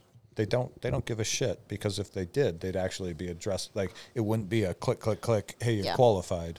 I feel like I'm speaking out of both sides of my mouth, though, when I say it, right? Because I don't want gun control. No, I get it. We all, training. So there's I want people to be competent to handle that thing. Like, if you're I don't want dangerous drivers on the road either. I want trained drivers on the road so that it's not dangerous to everyone else. And I don't want untrained people carrying a pistol around in their purse or in their pocket or in their belt. If they came up with a way to say, like, the maximum length of these classes were you had to have 10 hours of training or 20 hours of training, and they said, this is it, it will never be higher, like, that's the most you have to do, and you have to pass, a proficiency test. That would be, and it was free. They should give training like that to people. You want to talk about having, classes for people in society, and like giving up money and taxpayer money for things. Well, I'm only going to push back against this because I've run into this with Training Northwest, where people are like, you should be providing this training for free. No. Like, I'm talking about the government. Do you guys have any idea what? I'm talking about social programs, right? Okay. Like, so if we're going to have social programs for all manners of things, for, from, reassignment surgeries or whatever that people want to, dealing with the homeless issues, why wouldn't we have a situation where it's like, hey, you want a gun? You're American. We allow it.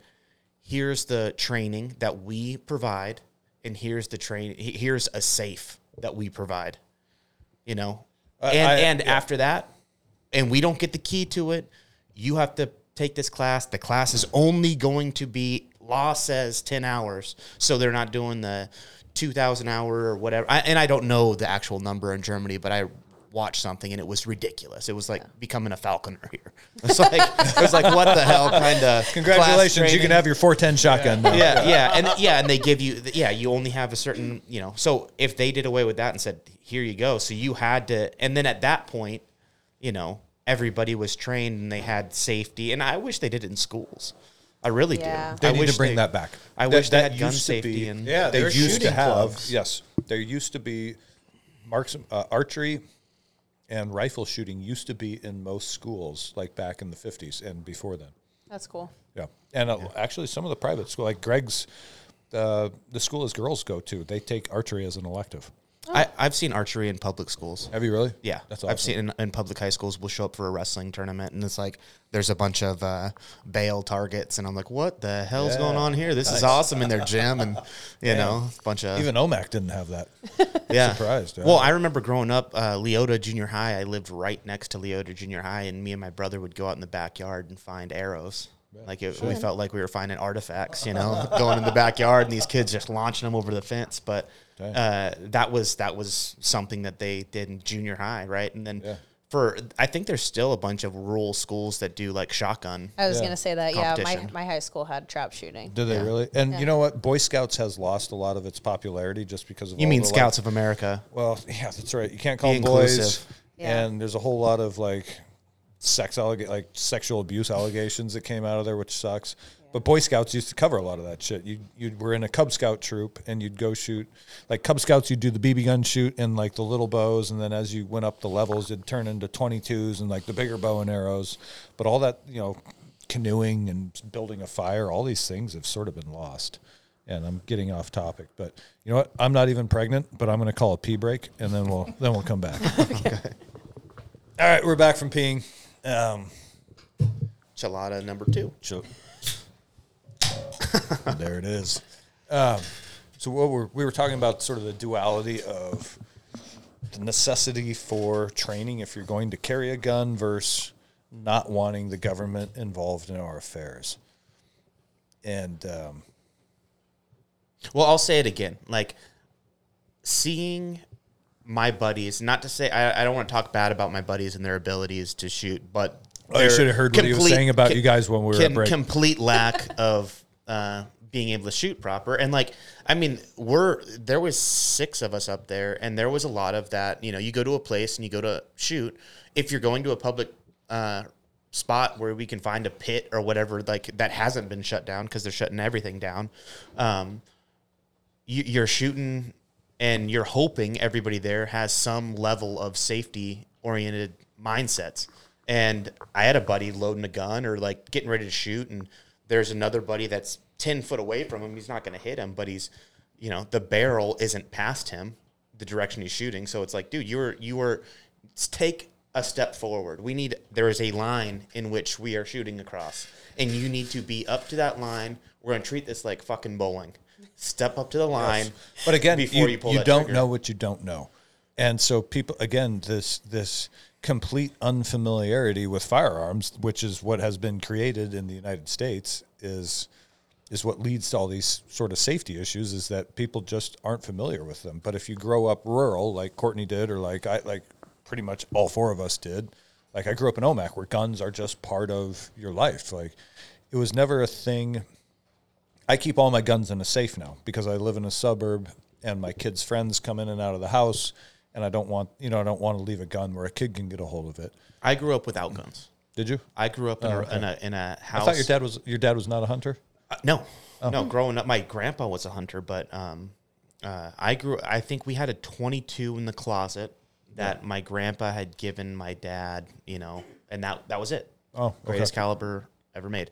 Yep. But grew up in that situation. So I came from not knowing and just think and had that kind of ego that like, oh no, I'm a man. Yeah, I can do what, I know how to use this. And it's like, I had no clue until 2 years ago. Well, so, I mean, coming from OMAC where everybody has deer rifles and shotgun, not like tactical style guns, but everybody's dad had a lever action 30-30 and a 12-gauge shotgun. And a 22. Exactly, a 20. Everybody had a That's 22. Right. That's right. Great. Thank you, Jordan. And every kid, by the time you're in 5th grade, your dad had bought you a 243 for deer hunting. Mm-hmm. And so, and they were never locked up. They were just kind of like ours were literally leaning in a corner off the living room. But like, you knew. Exactly. But not to touch them. Exactly. Because we grew up around them, we had respect because the first thing your dad teaches you is the safety rules with a BB gun. Mm-hmm. And you're not allowed to touch the pellet gun until you learn the BB gun. And then you go to the pellet gun. And then when you're safe with the pellet gun and he trusts you with the pellet gun, then you're allowed to take the 22. And it's like this progression. And, oh shit, where was I going with this? I had and and the other part of that is the fact that they're there and they're available and that it's just part of what my dad and I did. Exactly. It takes the stigma out of it. And so one of the things even though my guns are all locked up, one of the rules I have with my kids is at any time they're allowed to be like, hey dad, can I see your gun? Yep. Which one you want to hold? And we go out to the garage and we get it out and I make them, before I open the safe, they have to recite their big 4 safety rules. And then I hand them whatever gun it is they want to hold and they have to check it, see that the chamber's empty. They have to check the safety. And then once that's done, then I'm like, all right. Now what are the big 4 rules? Oh, Christ, I'll fuck it up. It's finger off the trigger until you're ready to shoot. Never point a gun at anything you don't want to destroy. Know what's in front and behind of your target. And which one am I missing? Finger off the trigger, never point Gun anything. is always loaded? Yes. Yeah, and there's different variations. You can Google it and you'll get a few different variations of it. But it's all kind of like assume every gun is loaded or always check the chamber when it's handed to you. There's different ways to say it, but it's all the same ideas, right?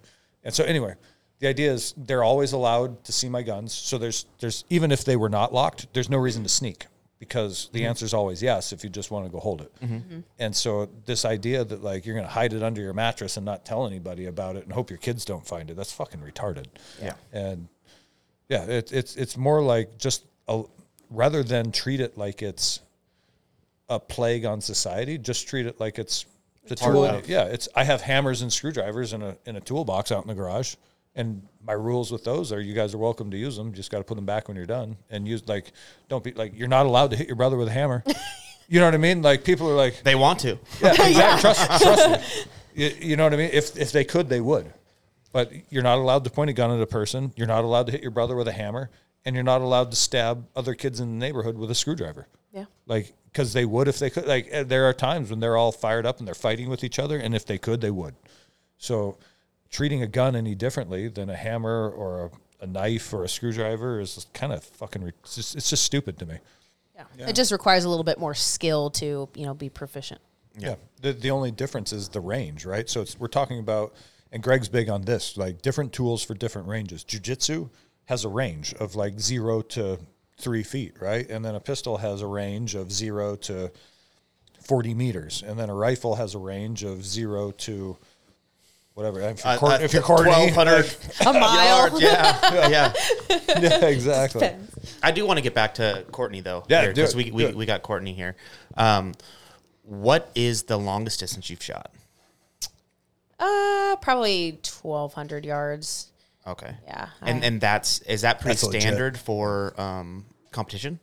They'll typically have a long stage, yeah. Okay. Yeah, you'll have one of those. Okay. And then with hunting, what's the longest you've shot with hunting? Because I've heard like, okay, I'm proficient to 1,200 yards, so I'm going to half that to feel 600 yards is my max shot for an elk or a deer.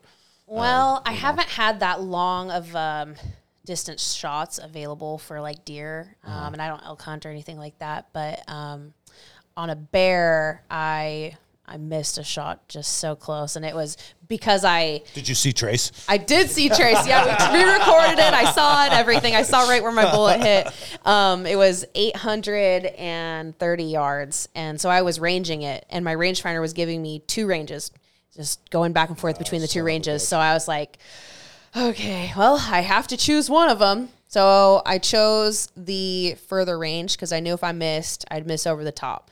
And I felt better about missing over the top than potentially shooting in the guts and then having to track a bear, go over and find it and track a bear. And bears don't die easy at all. No. And so nor do owls. There's a buddy that would disagree with No that. comment. No comment. Is that episode 6? So I missed him right over the top. That's the longest shot I've taken on an animal. My husband's shot some coyotes at some ridiculous ranges though. And he doesn't, he doesn't do any competition. He just hunts. What caliber does he use for coyote hunting? 6mm Creedmoor is his favorite, but he loves the 22-250 as well. And is he using some sort of night optic or thermal, or is he doing daylight? He doesn't shoot that far at night, no. But yeah, he's got, we just got Pulsar. We carry those at Benchmark now. And so we picked up one of their scopes, and it's like, hang on, go into detail what this is. It's a, For those of you who don't know. Thermal vision. Yeah, I mean, Because I know.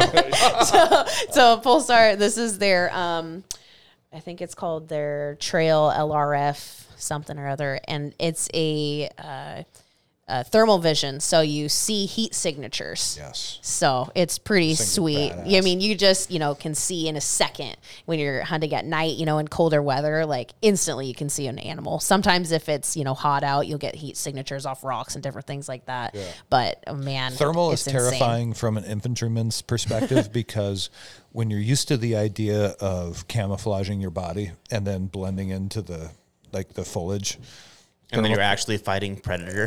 yeah, exactly. Yep. And then some dude 1,600 yards away is just looking at your heat signature like, yeah, I see you. Yep. Yeah. You're not hiding. You think you are. That's cute. Yeah. So I shot, trying to think of my other far shots. I mean, around here it's hard to get. Oh, yeah. Western Washington's God, yeah. thick. No, I mean, our range is max 100 yards because that's all we can get out of the rainforest. Exactly. Yeah. It's really hard to get. You have to get, and then when you have access to longer distance, there's houses everywhere, out in the farmlands and stuff. It's so flat. Yeah. That's like hard Quit to find a building safe houses. place. You know what I mean? Go away. Yeah. We need Back to everybody back in the California. suburbs. Yeah, right. And go back to California, please. There's something I like about shooting that, I don't know, like a lot of people that have hobbies that kind of find a meditative state about it. But there's something so meditative about trying to hit one particular spot. Or even like, I guess, sports like golf or soccer or basketball, trying to put one object in a hole. And there's something so satisfying. Oh, man. Hey, Mike, there's a lady in the room. Hang on. I know she's pregnant too. I'm breaking all the rules. Is there anything else that you like to do like that? Do you do archery? Do you play darts? Are you a cornholer?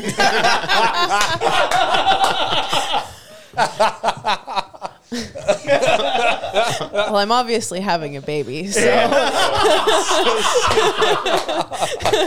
There's one hobby. I would say things that consist of that are not really. I mean, I hunt, I fish. I mean, fishing, you could kind of take that. And Fly or cast or?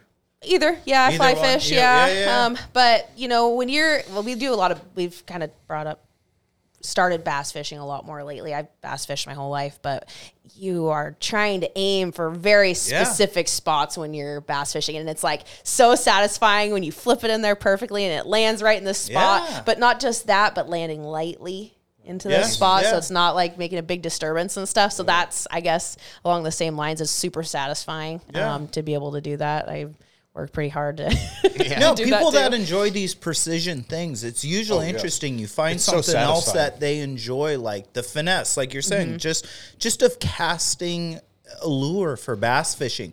The way it hits, the entry, did you get that right angle? Was there a big splash? Yeah. You know, it's kind of interesting what people chase, and then the other things they kind of find interesting as well. Yeah. One of my best days shooting was I was down at the Kenmore range, which goes out to 300 yards, and I hadn't shot my 308 in years. And so I got a quick 0 on it at 100, and then one of the range officers came out, and he's like, hey, we're having a class in 15 minutes, so I'm sorry, but you guys, the public hours are closed, or member hours are closing down, so you guys got to be out of here in 15 minutes. And I was like, shit, I wanted to put rounds at 300 yards. And so I ran, we did a ceasefire. I ran all the way to the 300-yard line to set up a target, ran all the way back, and I sat down, and I'm looking at the bullet drop chart on the box of ammo I had, and I'm like, 17-inch drop at 300. Oh my God, what the fuck kind of what am I? And I'm like, oh shit. Okay, so looking at the turret, I haven't had this gun out of the safe in years. I'm like, quarter MOA. I'm like, I think it's 30 or whatever. Clicks, and then I fired my 3 rounds, and then we're out of time. And I was like, oh crap. I was like, I ran down to get my target, and I had put all 3 right through that little orange, 50-cent piece size stick. Nice. I was just like, yes! Made my whole weekend. My whole weekend was made right there. That's awesome. It's like, God damn it, that is amazing. And I the hate same shooting thing. for groups. It's not my favorite. But it's so satisfying when you do is. it. And so the same thing, even though shooting rat hole groups slowly with a pistol is not relative, I mean, it has some carryover to self-defense and combat style shooting, but it is so therapeutic sometimes. Or even my granddad's old 22 pistol, just take it out there and just slow fire, and just put them right through that same hole over and over again. And it's satisfying and therapeutic. There's something about it, and I think it's what you're talking about, Mike, is just the precision, just concentrating and doing something well over and over and over again. There's something to that. Yeah, I think it's just an edge, mentally, people that like to get up and work out before they start their day. Yeah. The big reason they say is because it's all right, I get up, the beginning of my day, I have this giant obstacle, and my purpose is to take this heavy obstacle and get it away from me, right? And it's really hard. I don't want to do it, and I force myself to do it over and over. But if I start my day like that, it creates a mindset where it's like, okay, you start with adversity, and now you've gone through something really hard, so you can coast through the rest of your day. And I kind of feel that same way about shooting or precision things. Someone that's passionate of just where centimeters or just a little bit of pressure one way matters. It's kind of an interesting mental aspect of people that that they like to dial in or try and just get as close to perfect as they can. Drag racing. Yeah. I grew up on a drag racing track, and that's, bracket racing. Exact same thing, yeah. Trying there's to tune so that many engine. things. We can get 4 more horsepower out of this. There's so many things. Or just hey, I got to run a 5.0. And if you go above it or you go faster, you broke out, So the fastest I can get to being 5.0, that's where I'm going, So or just your takeoffs and everything else. I do want to, because Kourtney is here. I want to keep talking to Kourtney about different stuff. And I feel like we're not. But so you've gone over your competition setup. Mm-hmm. What's your hunting setup? It just kind of depends on what I'm shooting, but I just built a rifle recently in a 7 mag, kind of my new bear rifle, because I've really started doing a lot of bear hunting, and I love it. It's my favorite. Cool. It's the best season. You can go sit at the top of the mountain in the sunshine and eat berries. Yes, very nice. What's not to love about that? Salmon fish, eat berries, eat a bear. So, I built a 7 mag. We did a custom action on that one. So Stiller Predator is what we went with. And then we went with not a carbon fiber barrel. We just started producing our carbon fiber barrels. So not that I was worried about anything, but more so that they were just more challenging to get because we hadn't made very many of them yet. So we wanted to get them out to customers and different things like that. So I just went with a spiral fluted barrel. So it looks cool too, but it's still got that, heavily weight reduced barrel. Is that all the fluting is? Because I see, I was just at a gun shop today, and I saw the fluted spiraled fluted barrel. Is there anything specific about that makes it better? Or is it just lightweight and it looks cool? Yeah, lightweight looks cool. Yeah. Cool. I mean, you do have, more heat dispersion off of flutes because there's less material there holding it in and different things like that. Yeah, and more surface area. Yeah, exactly. So it's at the end of the day, it's mostly lightweight and looks. The spiral fluting is not going to do anything different for you than straight flutes. It just looks cooler. Yeah, it looks rad. Yeah. You might get a little tiny bit more weight reduction off of it if you're counting ounces, but I don't know would be anything notable. Okay. How about, actually, what optic do you put on it? What is your chosen glass? We went with a Leupold Mark V. Okay. So it's kind of a heavier glass, but it's big.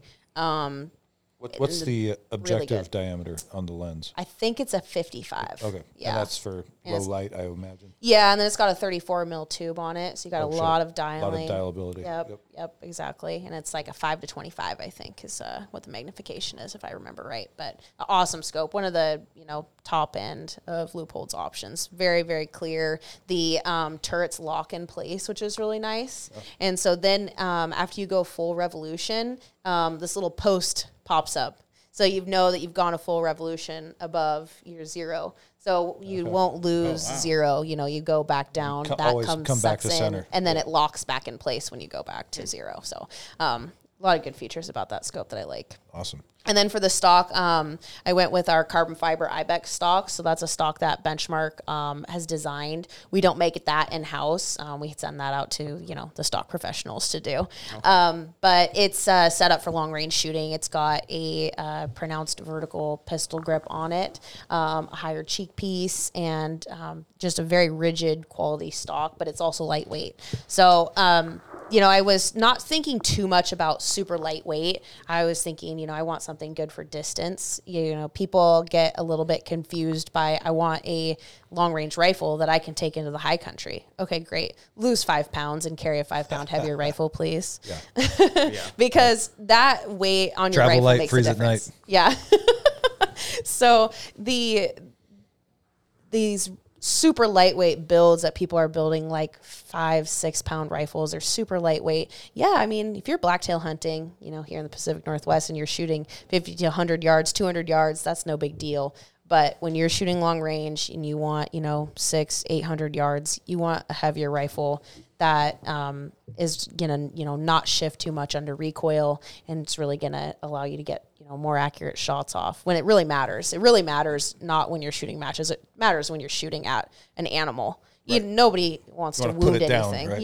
Yeah. We want to make it as ethical as possible, and that's a big question when it comes to long range hunting is ethics. Nobody wants to see anything suffer. I mean, no right-minded person does in any way. And so that's why match shooting is really good, being capable and confident. And that match shooting is, I think, the best comparison to real-world hunting scenarios, too, because it puts you under stress. Yeah. And when you're limited time to range, get a solution, and then send the shot. Yep, exactly. And so when you're under that stress, your heart rate elevates, you get all shaky, everything goes out the door, and you're like not thinking right. And that, really gives you a comparable experience to hunting. That's why we keep a chilada in our gear belt. Yeah, that helps a little bit. To get rid of the shakes. Yeah. I got a bone to pick. Hang on. Wait a minute. I had one more question about our hunting setup. Go. Do you carry like a rice sock or a pillow for like your under your, like in competition? I know a lot of guys will have, or even like tactically going back to like my time in the Middle East, a lot of our sniper Overwatch, they'd have like the rice sock to go underneath their buttstock, or the pillow under their firing arm or whatever. Do you carry a lot of that stuff when you're hunting, or is that purely competition? I don't carry a lot of it when I'm hunting. I choose one bag to take into the mountains. You can always scrunch up a coat or put a backpack under you if you really need some more support. Okay. But I definitely carry a bag, and they make bags that have lighter fill. You say a bag, like a sandbag or a... No, definitely not sandbag. That's too heavy. Well, I mean, like the little ones you see at the range. Like it's probably about...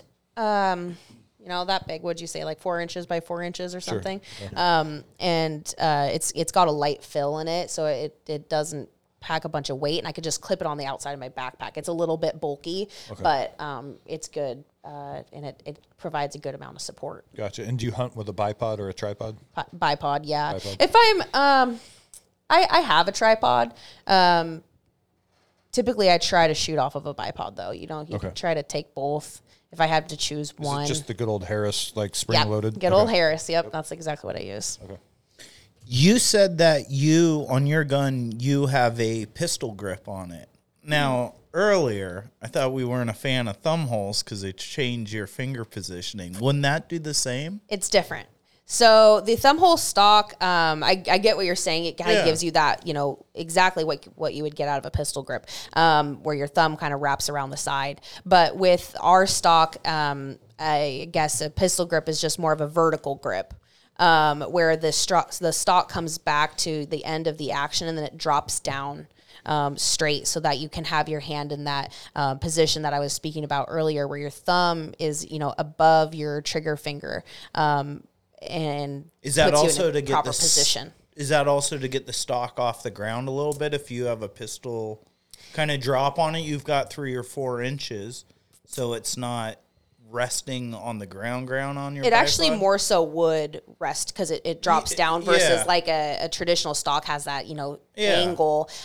You don't usually want to use that area for support. You want to support more towards the back of the stock, like where the butt pad is, as far back as possible, because when you recoil, your gun shifts upward. Just like with a pistol, your gun shifts upward. And so if you can support that area the best that you can support it, that's going to keep the gun from having any high shots. You'll have high shots at long range if your butt is slipping at all. So that's really where you want to support it as far back as possible.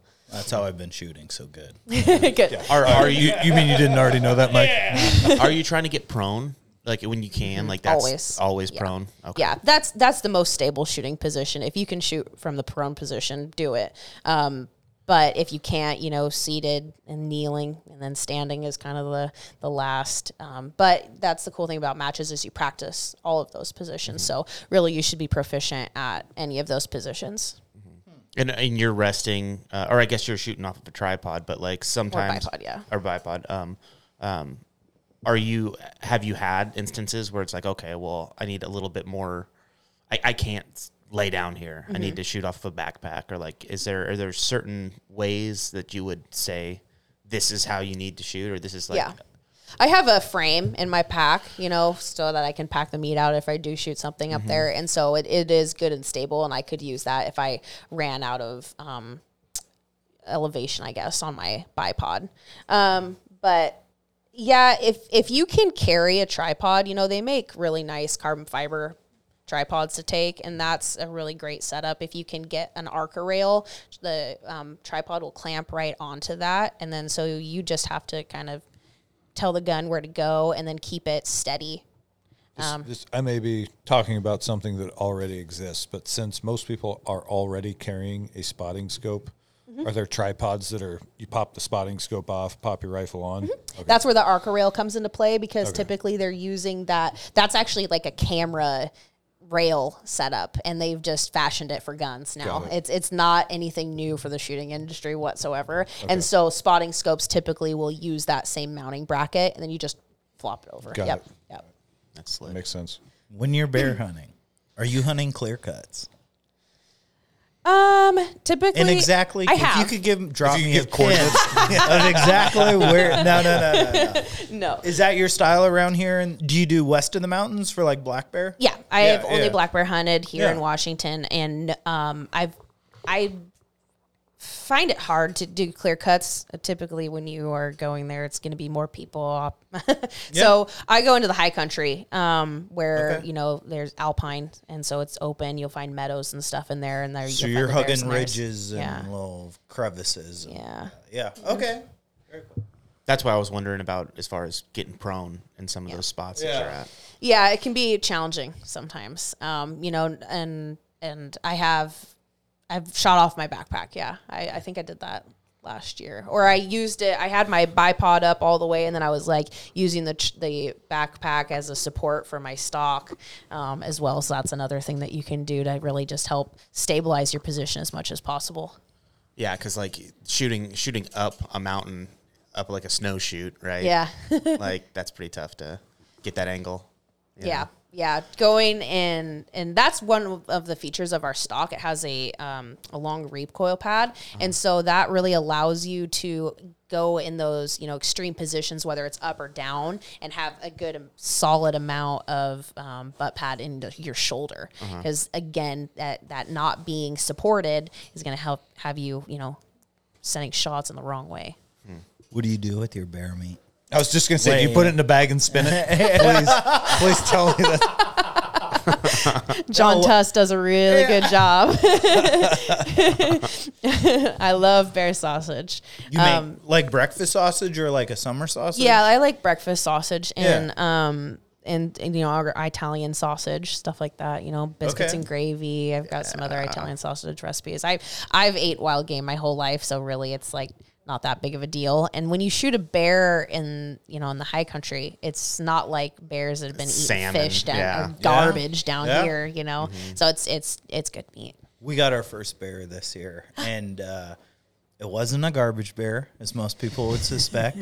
But yeah, it was amazing how fat it was and from what they were eating. And we made jerky out of it, and it was delicious. And then like the back straps and stuff like that, we took it archery elk hunting, and we had the steaks at camp, and it was like, it tasted like a pot roast. It was really good. I was quite surprised how good it actually was. One of the best roasts I ever had, somebody brought in that worked with me at Scouted Arms a long time ago, and it was like smoky. It was so delicious. And he was like, oh, yeah, this is bear. And I was like, oh, I've heard so many bad things about bear. This is delicious. There's a lot of different things about game meat that just, they're garbage. Like, like antelope's trash, and you go and try it. It's like, whew. Yeah, this is finished on cornflakes, man. I can cook you duck that you love. Yeah. It's like people are like, "Oh, duck's the worst meat ever." Just give that to your dog. It's like, I'll show you otherwise. Yeah. It's some people just suck at cooking. Yeah, like I hate to say it, but my dad was the worst. Like, but handling the meat as well. Yeah. And my dad would be like, "Oh, it's T-bone steaks tonight," and we'd all be like, "Oh, fuck." You know what I mean? Like I didn't know I liked steak until I got married. No, that's terrible. I didn't either, actually. We didn't eat a ton of steaks growing up, and my husband, he cooked me the best steak I've ever had, and I was like, all right. What is this? Yeah, exactly. Yeah. And it just goes to show that it's all about the preparation. Yeah. Yep. How quickly you get the guts out of the animal if you're going to do it that way, and getting it cooled down. Yep, exactly. And making it a quick, clean kill. No gut shots, things like that. Really makes a difference on the flavor of the animal. And then preparing the animal meat when you're finally going to eat it, marinating it makes a big difference. Stuff like that too. It's like, I like to cook kind of. I don't like to clean up after it, but I like to cook. Absolutely. Are you into cooking, Mike? 100%. All right. I was going to say, because I know Jordan is, because I've experienced it. And then I was thinking about that the other night, and I was like, because that's going to have to be an episode coming up at some point. It's just straight cooking. I wanted to do that dinner party episode. We're gonna have to have at some point. We're gonna have to expand this into like what do they call these, like paywall things where you have like a membership and. Like you get that's to a ways watch, down the line. Dude, you get to watch, like, you can watch Jordan jerk off, but then Mike and I will cook a steak. Sorry, we took a drastic turn there, guys. Easy. Kourtney, you had to take it into the basement, huh? All right. Golly. I mean, I think for a couple $100 $15, he'd do it. What? $15? Yeah. I think that's stuff you can find on OnlyFans. Yeah. That's what I'm saying. It's almost like well, hang on. Because I do all the uploading into the podcast website, they're like, do you want to set up like a private member area where only members can see Patreon. videos or exactly. Yeah, if you want to see Jordan get naked. And also, but you know what? While we're talking about it, Jordan manages the Enlightened Neanderthals Instagram page. Don't even say it. Send dick pics. All right, I'll put this out here. $500 donation, you get an evening out where you get to go out to dinner with us. With Jordan. But for $1,000, there's a post Patreon wall. Yeah. Well, it's gonna cut into my other, my other business, but freaky deaky creaky. Follow me, guys. That's good. What were we talking about? Just kidding. Just kidding. Cooking. Wild game. Yeah. Well, what's the best wild game you've had? Is it bear? Would you say bear is your number one? Or No, definitely not. I had doll sheep in Alaska, and that was really good. So that was your one trip to Alaska? Yeah, so I did not hunt that. No. So we went to Alaska and worked at a lodge. And so in the early months it was fishing, and then we went up to the hunting lodge, and so they had moose and caribou and doll sheep, and that was amazing. Wait, so. you worked at the hunting lodge? Yeah. What was your job there? What'd you do? So my husband is a guide, so he guided for fishing, and then he was gonna start working into hunting guiding, and then I just cooked and cleaned. Whatever you could. Yeah, do, whatever right? had to do. Yeah, I And was so like in Alaska. Who cares? Did you get private tours? And I mean, with just the people around and stuff, like, would you go fishing and hunting as well while working there? Or you were pretty much stuck doing your daily job? Yeah, so I had to do my daily job, of course, but I'd get to go fishing. The hunting, you don't really, get to go hunting. But when the, clients are out in the mountains for a week or whatever, you just kind of screwing off at the lodge. Yeah. And what you're doing salmon, of course? Yeah, so they mainly? did salmon and trout at the lodge. So lake trout, rainbow trout. They'd also catch grayling, and a lot of sockeye. It's a lot of sockeye. Lot of so sockeye. you're river fishing then? Yeah, I imagine. Yeah, we were on Lake Iliamna, and so they're a tributary of Bristol Bay, and so the sockeye come up that river, Okay. and then they go through the lake and then up the rivers again. Oh my God. Yeah. How old were you when you did that? I was over 21. I remember. Yeah, that we actually got married that summer. We weren't even engaged. Alaska? Yeah. Oh, cool. We were just up there working, and it was like summer solstice is a couple days, and they're like, oh, you should get married. And I looked at my husband. I was like, well, yeah. And he's like, sure. So that was our, very informal engagement. And then we got married 2 days later. That's awesome. How many years ago be was that? complicated there. Like 7 years ago. Yeah, you're right. It doesn't have to be complicated. It was awesome. I would do it like that forever. It was the best way to get married. You don't have to worry about, so-and-so doesn't like so-and-so, and they can't sit next to each other, and this person doesn't like this food, and they can't come on this day. It was free. Yeah. And actually I got paid because I was still working. Got married on the clock. Yeah. That's awesome. It was great. Yeah. So we did that. And then after the fishing season was over, we go up to their other lodge, which was north of the Arctic Circle. And we were doing hunting stuff up there. Jeez. Yeah. You're so much cooler than us. Yeah. I know. It just sounds. I don't even know how a gun works. Let me put that out there. Yeah. That sounds amazing. It was awesome. Life just gets in the way. Yeah. Yeah. Well, now that you're back down here, like, are you just like everybody else, like hunting and all that is like on the weekends, or do you have, because of your ties with the gun reviews and all that, So is what life we a little- want to know, is there like a sweet company hunting trip that we can somehow scab onto? I wish. I have not got that opportunity yet. I'm working towards it. No. I just hunt on the weekends. I don't because I take all of my time off for the TV show. I don't go on any hunting trips or anything like that. Oh, okay. We would always take a trip to Idaho every year. Me and my dad and my some other relatives and stuff. But I haven't been able to do that for a while. So just hitting it hard here, learning how to blacktail hunt and brown, black bear hunt and stuff. So what with the TV show and all that, what's like the most surprising thing that you're running into that you didn't realize was gonna be part of the experience? Does the Outdoor Channel have hair and makeup? no. Well, they might, but not for me. I don't know. I can't really say that any of it was like, super surprising. I mean, I just feel like another person doing, whatever. With shooting cameras guns around? Yeah, it's just with cameras around. I still get nervous and stuff, and I screw up all the time. Oh, it's so and, weird. Like I was telling Greg earlier today that it is, or actually it was you. Yeah. It's so natural for me to sit here and have this conversation because I look you guys in I look you guys in the eye, and so it's not saying like is difficult.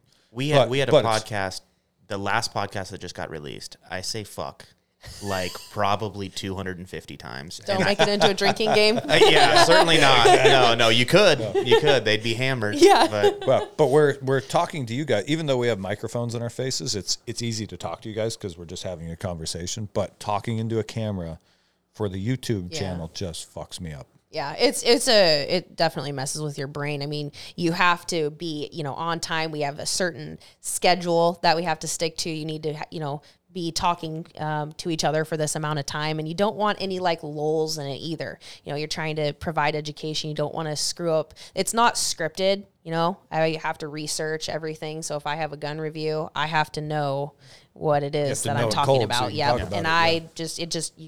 It's like this, it's very natural, but you also have to have a good train of thought. Right. But every once in a while you have to look at this thing that's not a human.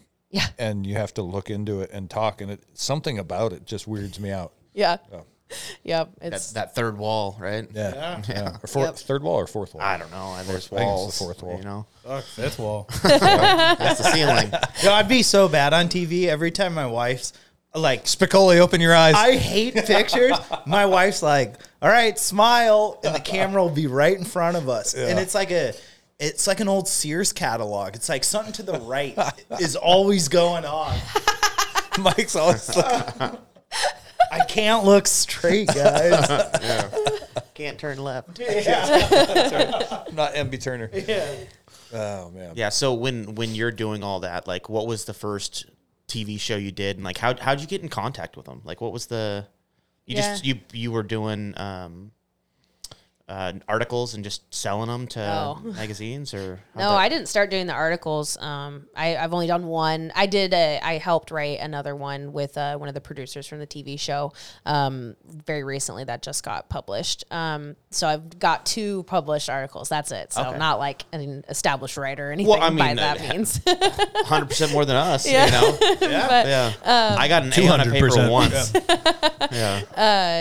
With the TV show, a really good friend of mine and the barrel shop and everything, he's done a lot for us and for me personally. He runs the range out in Illinois that they film at, and they'd asked him, hey, do you know any competent female women in the industry? They can't be sponsored, this and that and the other thing. And he's like, let me think about it. And then he's like, oh, duh. And so he gave him my name. So then I went and I interviewed just like you would for any other job. It's just a little bit more nerve-wracking because I'm like, I bet. My husband kept saying, don't, go, if there's a black couch, just go away. Just come home. Speaking of things that'll be behind a paywall. So that was a big joke. But anyways, it went really well, and they, signed me on for a guest host position. Wait, hang on. How do you guys know what she's talking about? What are you talking about? What? I was just laughing at what you're laughing at. Oh, yeah. I was laughing because you guys were laughing. Casting couch. What do you mean? Yeah, I don't do that. A good Christian over here.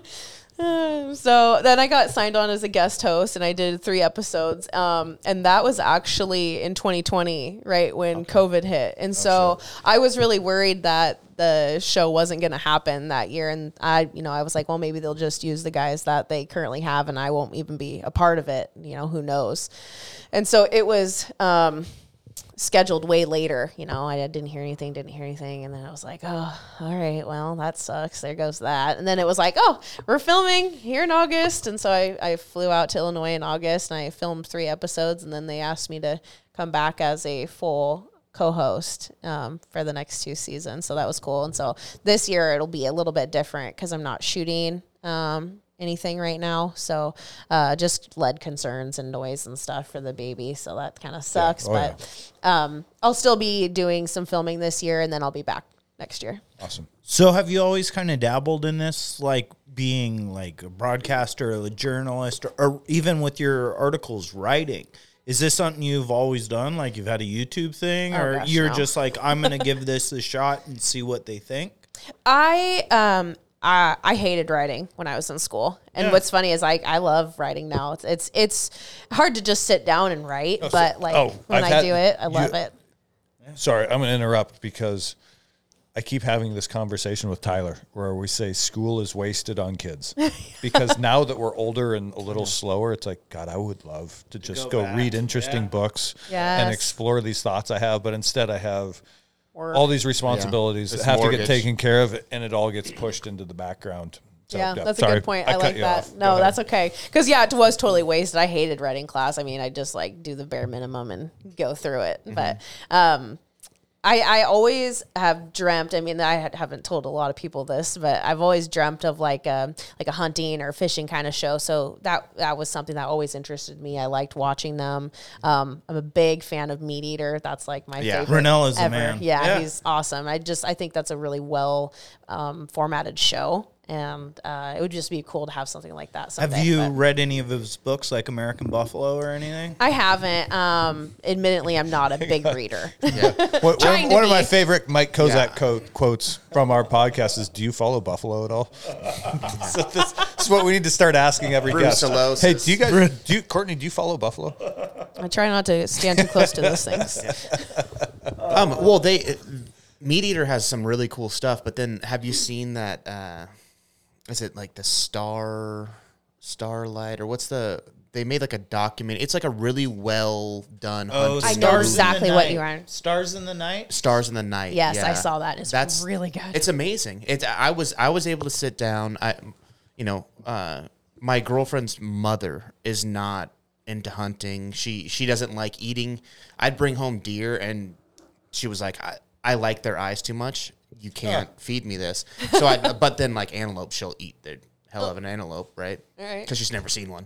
So, so I'd slyly sneak in some blacktail into the diet, Love it. But no, I'm good.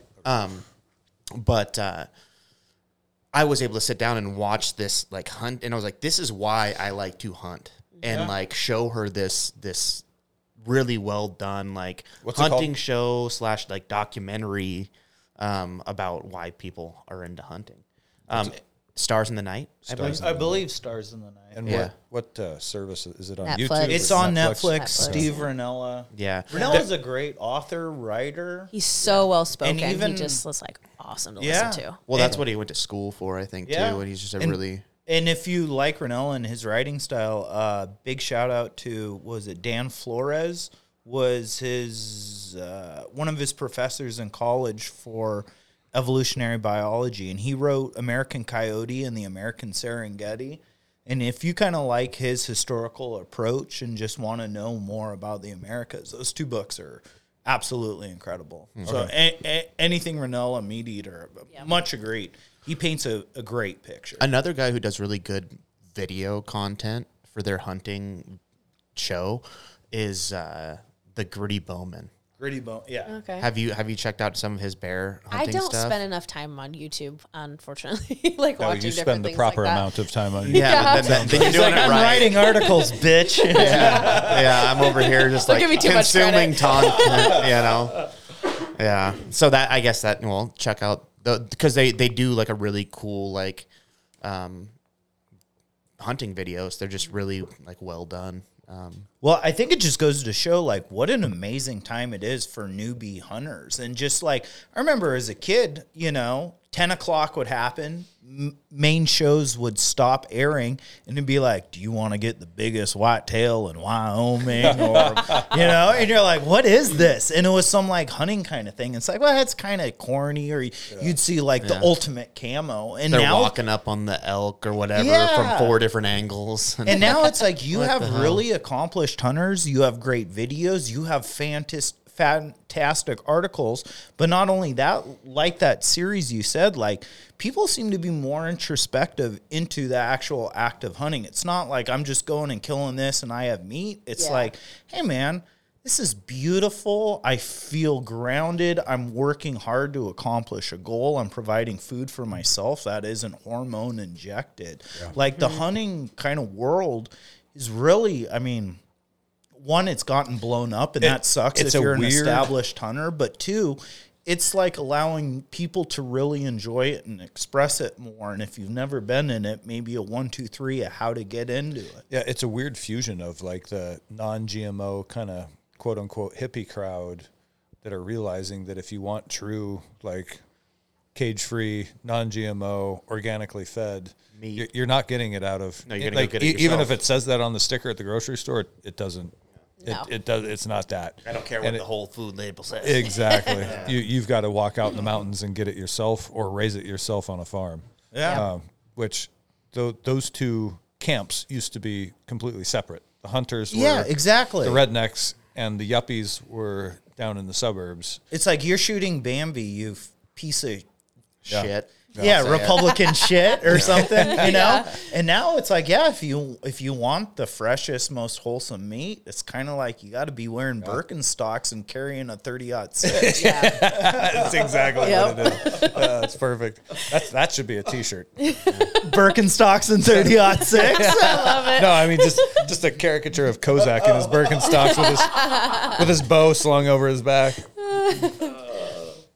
Yeah. All right. What's the best hunt you've been on?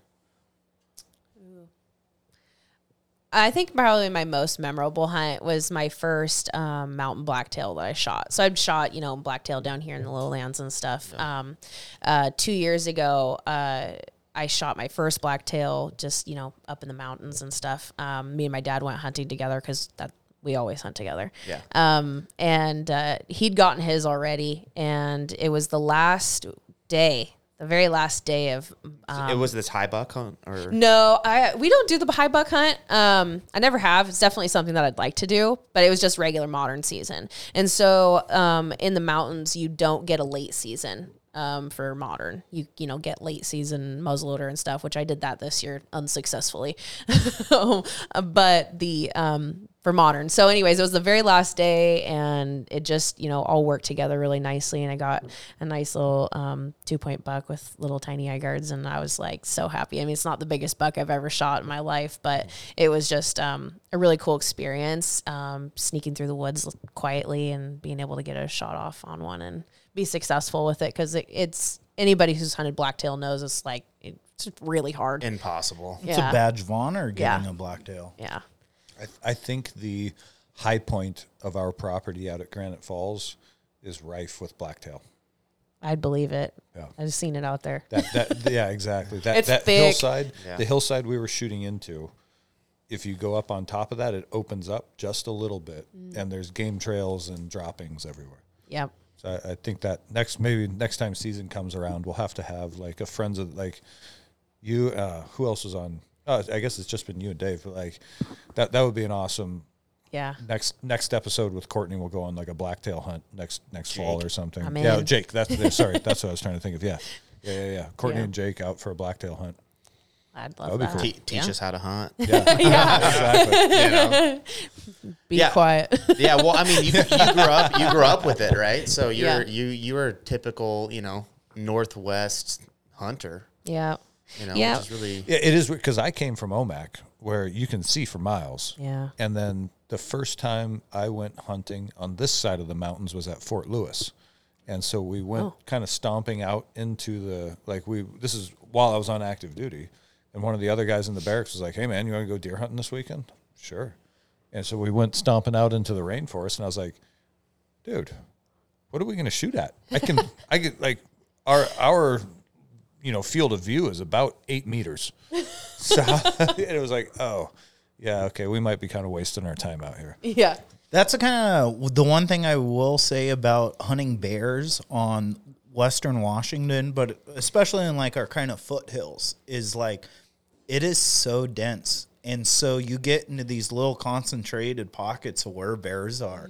And it's like you're walking an old skidder rail road or a trail. Yeah. And I mean, you can hear stuff in the distance. There is trails crash through berries eaten. And it's like, it is kind of a fun thing because you can only see 25 yards around here. That It's also when a you're in the scary thick of it. thing. Yeah, you feel it though. It's like I am alive. That's where that lever action 30-30 comes into play. I'll be honest. I was on a hunt looking for bear, and I followed this trail, and I was kind of just walking through, and it got thicker and thicker and thicker, and then all of a sudden I was like, I got to get down and like crawl through this tunnel, this bear tunnel.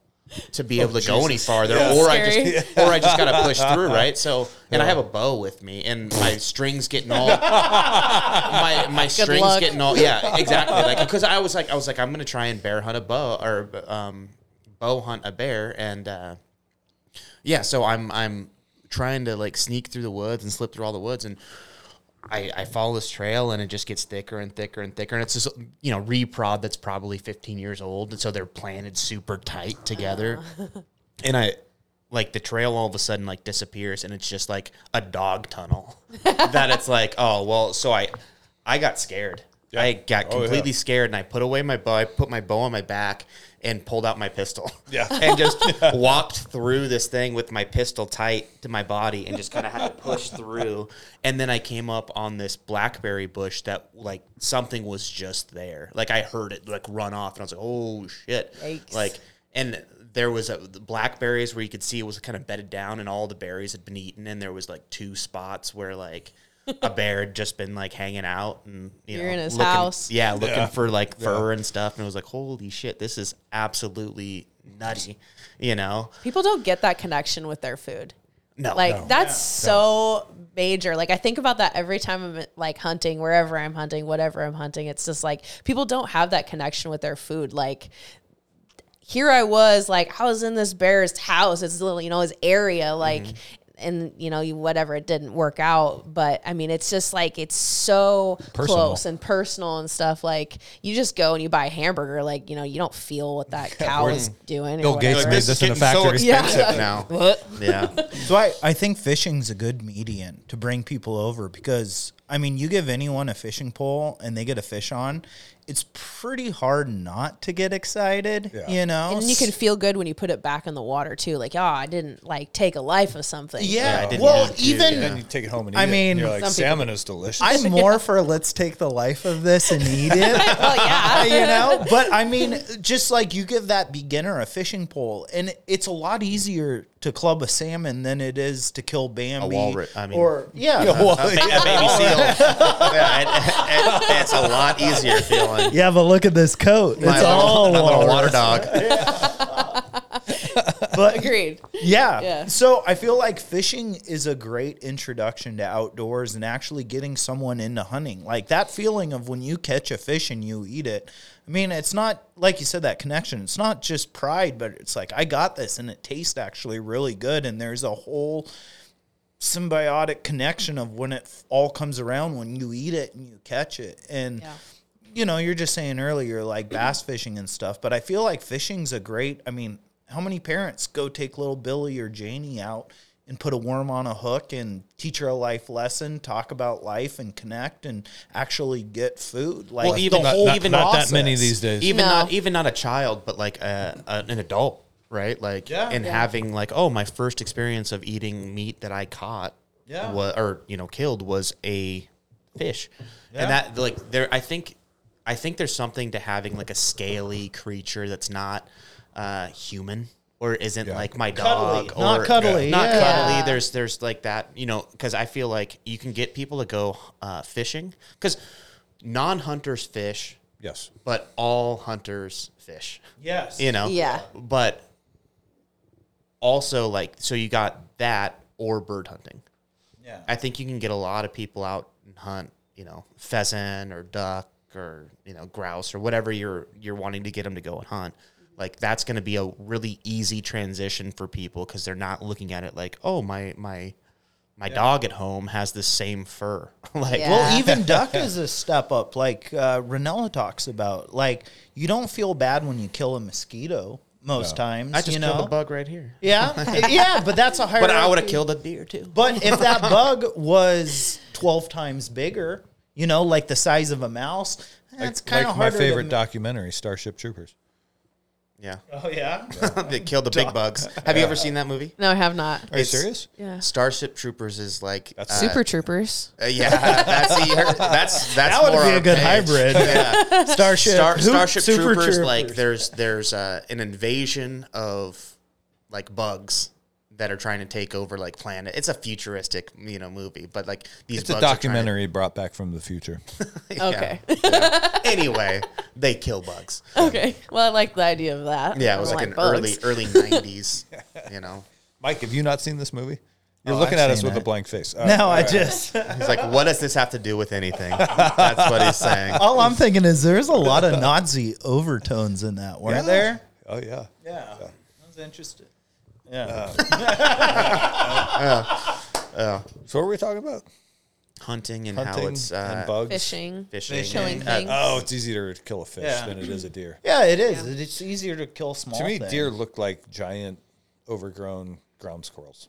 Yeah. Speaking of ground squirrels, that was the first thing I ever killed. that And I right? remember Oh, the nice. moment very vividly. Like we were in Montana and we were, shooting ground squirrels and stuff. And I was like, I started crying and I was like, Dad, why do I feel like I feel bad for feeling good for, shooting these, little innocent creatures. And he's like, well, we need to, there's, all these different reasons why, these things are bad in this area and blah, blah, blah. And he did just like such a good way of explaining it to me. And I'm logical and I just clicked and I've never I feel guilt, I don't feel guilty. I feel, sadness when I kill an animal, but I know that I did it in the best possible manner. We shoot a lot of ground squirrels down at my parents' place because they have 200 acres of hazelnuts. And so a single squirrel will take 50 pounds of nuts a year. Yeah, they're super detrimental to crops. But I also can't bring myself to shoot thing. You know what I mean? Like I've had the coyotes will come into the surrounding fields, but they don't come into the orchard. And so I've been out there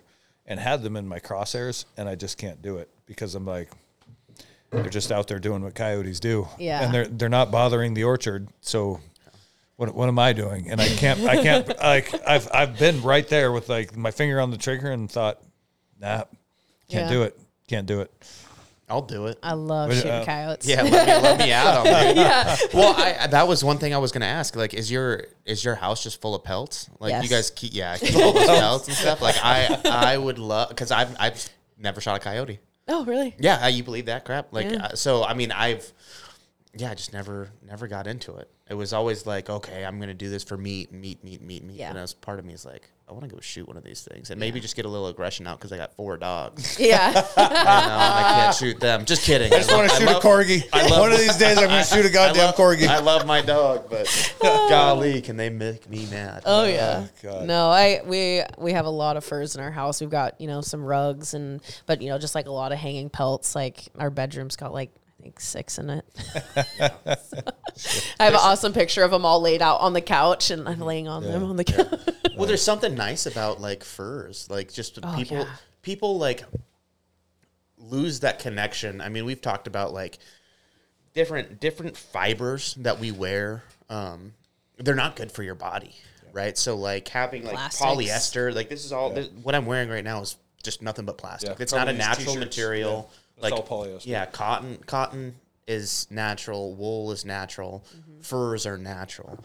And there's something to having actual natural fibers and furs around you that like it makes you feel better. Like I like wood, I like rock, I like all those things, but when you're around a bunch of I love rock. I love rocks. I love lamp. Yeah. But there's something to that. Like there's something that like makes you feel good about having like fur. Like you don't ever see anybody see fur and not go up and put their fucking hand on it. Pet it for a while. Yeah, everybody does it. Everybody does it. Even if it's like, some people are like, oh, that's a dead animal, and they won't, and they're freaked out about it. But it's like, they want to touch it. Oh yeah, for sure. know? At my dad's house when I was growing up, we had them, all along the back of the couch and stuff. And I had, a friend come over and she, leans up against the couch and, she's kind of petting it. And then she's like, feels something kind of like hard on it. She looks at it and it's got, the face on it. Still, she's like, oh, then she's weirded out by it. It's like, oh, this you is didn't like it real. now that it has a face. Okay. This is real. It came from a body. Yeah. Yeah. Yeah, there's a lot to be said about having like natural. I would love to go on a bear hunt for like brown bear and get a rug. What's the difference between a brown bear and a grizzly bear? Brown bear are coastal. Yeah. It's their region. So like, you have in Kodiak, you have brown bears, and along the coast and stuff, you have brown bears, and then inland are grizzly bears. So Are they genetically the same, or is it literally 2 different species? I think they're 2 different species. But they definitely get bigger on the coast, but that just could be food availability. Oh, so yeah. a brown bear is bigger than a grizzly. Oh yeah. Oh shit! I Yeah. thought grizzlies were the Like kings. Kodiak brown bears are massive. Yeah. I think they're like the biggest. Okay, and they're not grizzlies. Technically, I don't believe so. But I mean, It's a I'm good speaking above question. my pay grade. Yeah, me too. I thought a brown bear was a grizzly. me that too, was but I different. don't- A grizzly can be Not a brown all- bear, but a brown Not bear all can't grizzlies be are brown bears, It but all depends on how brown they bears identify. are Yeah. I guess when you're just talking about them, that's just like regions. Yeah, I mean, I've never done it. I know that there's a difference, and the brown bears, I believe, are the big ones. Yeah, you know, for sure. Oh, okay. So I thought the grizzlies were the monsters. They're the mean ones you don't want to have any yeah, encounters with, for exactly. sure. Brown bears on the coast, and that's like what we had when we were in Alaska. Was all around us was brown bears, and Oh, so they're well fed on salmon. They're yeah, like, they don't whatever. mess with you unless you get between a sow and cubs. You pretty much are safe. Did you ever see Grizzly Man? That's the guy who like lived in the woods with the bears and stuff. Yeah, in Alaska. He ended up Ate 'em. getting eaten. Yeah. yeah, and they're my friends. yeah. Good call, guy. Yeah. Every day, my husband had this like yearling bear that would come down to where they'd park their boat, and he'd like try to get in the boat. He'd put his paws on the boat and he'd like bounce on it. He's trying to steal life jackets and stuff. Like it was just like a little raccoon, but it was a big bear. Yeah, a super deadly raccoon. yeah, Well, exactly. Black bears are like overgrown raccoons. Yeah. Those little trash pandas. Big, Yeah, no big doubt. trash pandas. Yeah, I got a buddy who lives on what is that? Bear Creek, and Are there bears on Bear Creek? In Monroe? There are in Woodinville. Whoa. And he has bears constantly coming up and just tearing up his trash cans. You know, and then That's why they don't call it the creek. yeah, he's got a couple English bulldogs that come out and like, rah, rah, rah, get the hell out of here, you know. And it's like these bears go running off, and it's just like, oh, that's he sends only me they knew. videos. Yeah, yeah. Oh, they have no clue. Yeah. But I also feel like some bears just they don't understand necessarily how big they are compared to like this dog that's coming out all Right. aggressive, you know. So yeah. All right, guys. Well, we are at the 2-hour mark. Wow.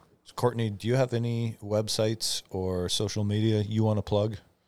Well, I don't have a personal website, but like, Benchmark Barrels, if you want to go check them out, it's benchmark-barrels.com.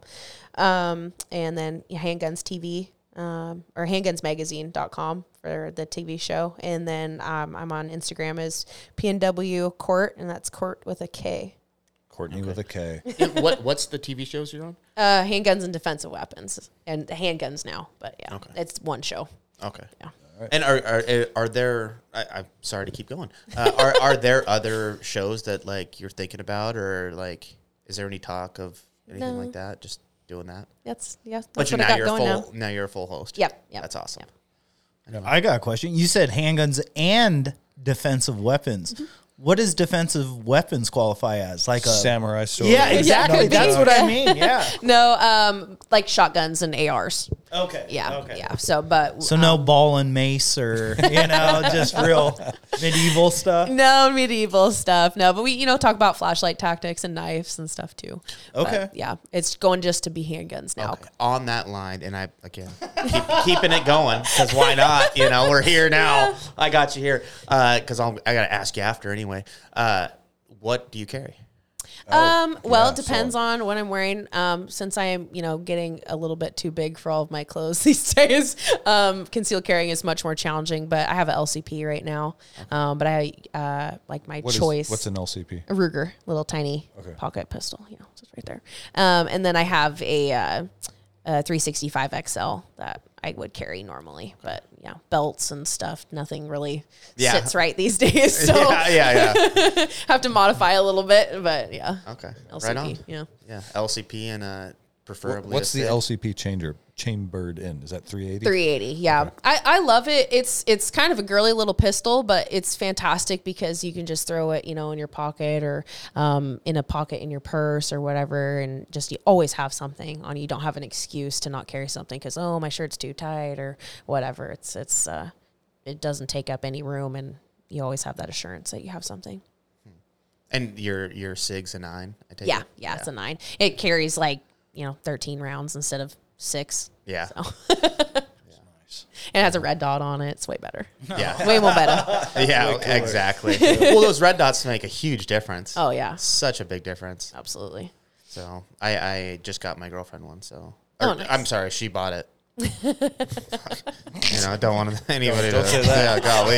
I don't know. They were recording this. These SWAT gun laws team's are getting- already roping in on your house right now. And the FBI called Tobin just the other day. So get ready. I'm on the naughty list. Yeah. All right. Well, you can find us at Instagram, Enlightened Neanderthals, all one word. That's Jordan managing that. So again, Why do you keep saying that? Because this is Send all the hate to Jordan. send dick pics to Enlightened Neanderthals, all one word on Instagram. We have a huge female following. I'll have you know. 3. Right here. We're up to 4 now. Our wives and Kourtney. Huge female phone. Oh my God, they talked about bullet calibers for like an hour. I couldn't turn it off. So interesting. What can I say? Anyway. Oh, man. And Training Northwest, LLC.com. Mike? Electric North Jiu-Jitsu. Come know. wrestle me. Yeah. Jordan, you got anything you want to plug? No. No. Later, maybe. We'll see. I'm working on it. All right, guys. Have a good Thanks one. for listening.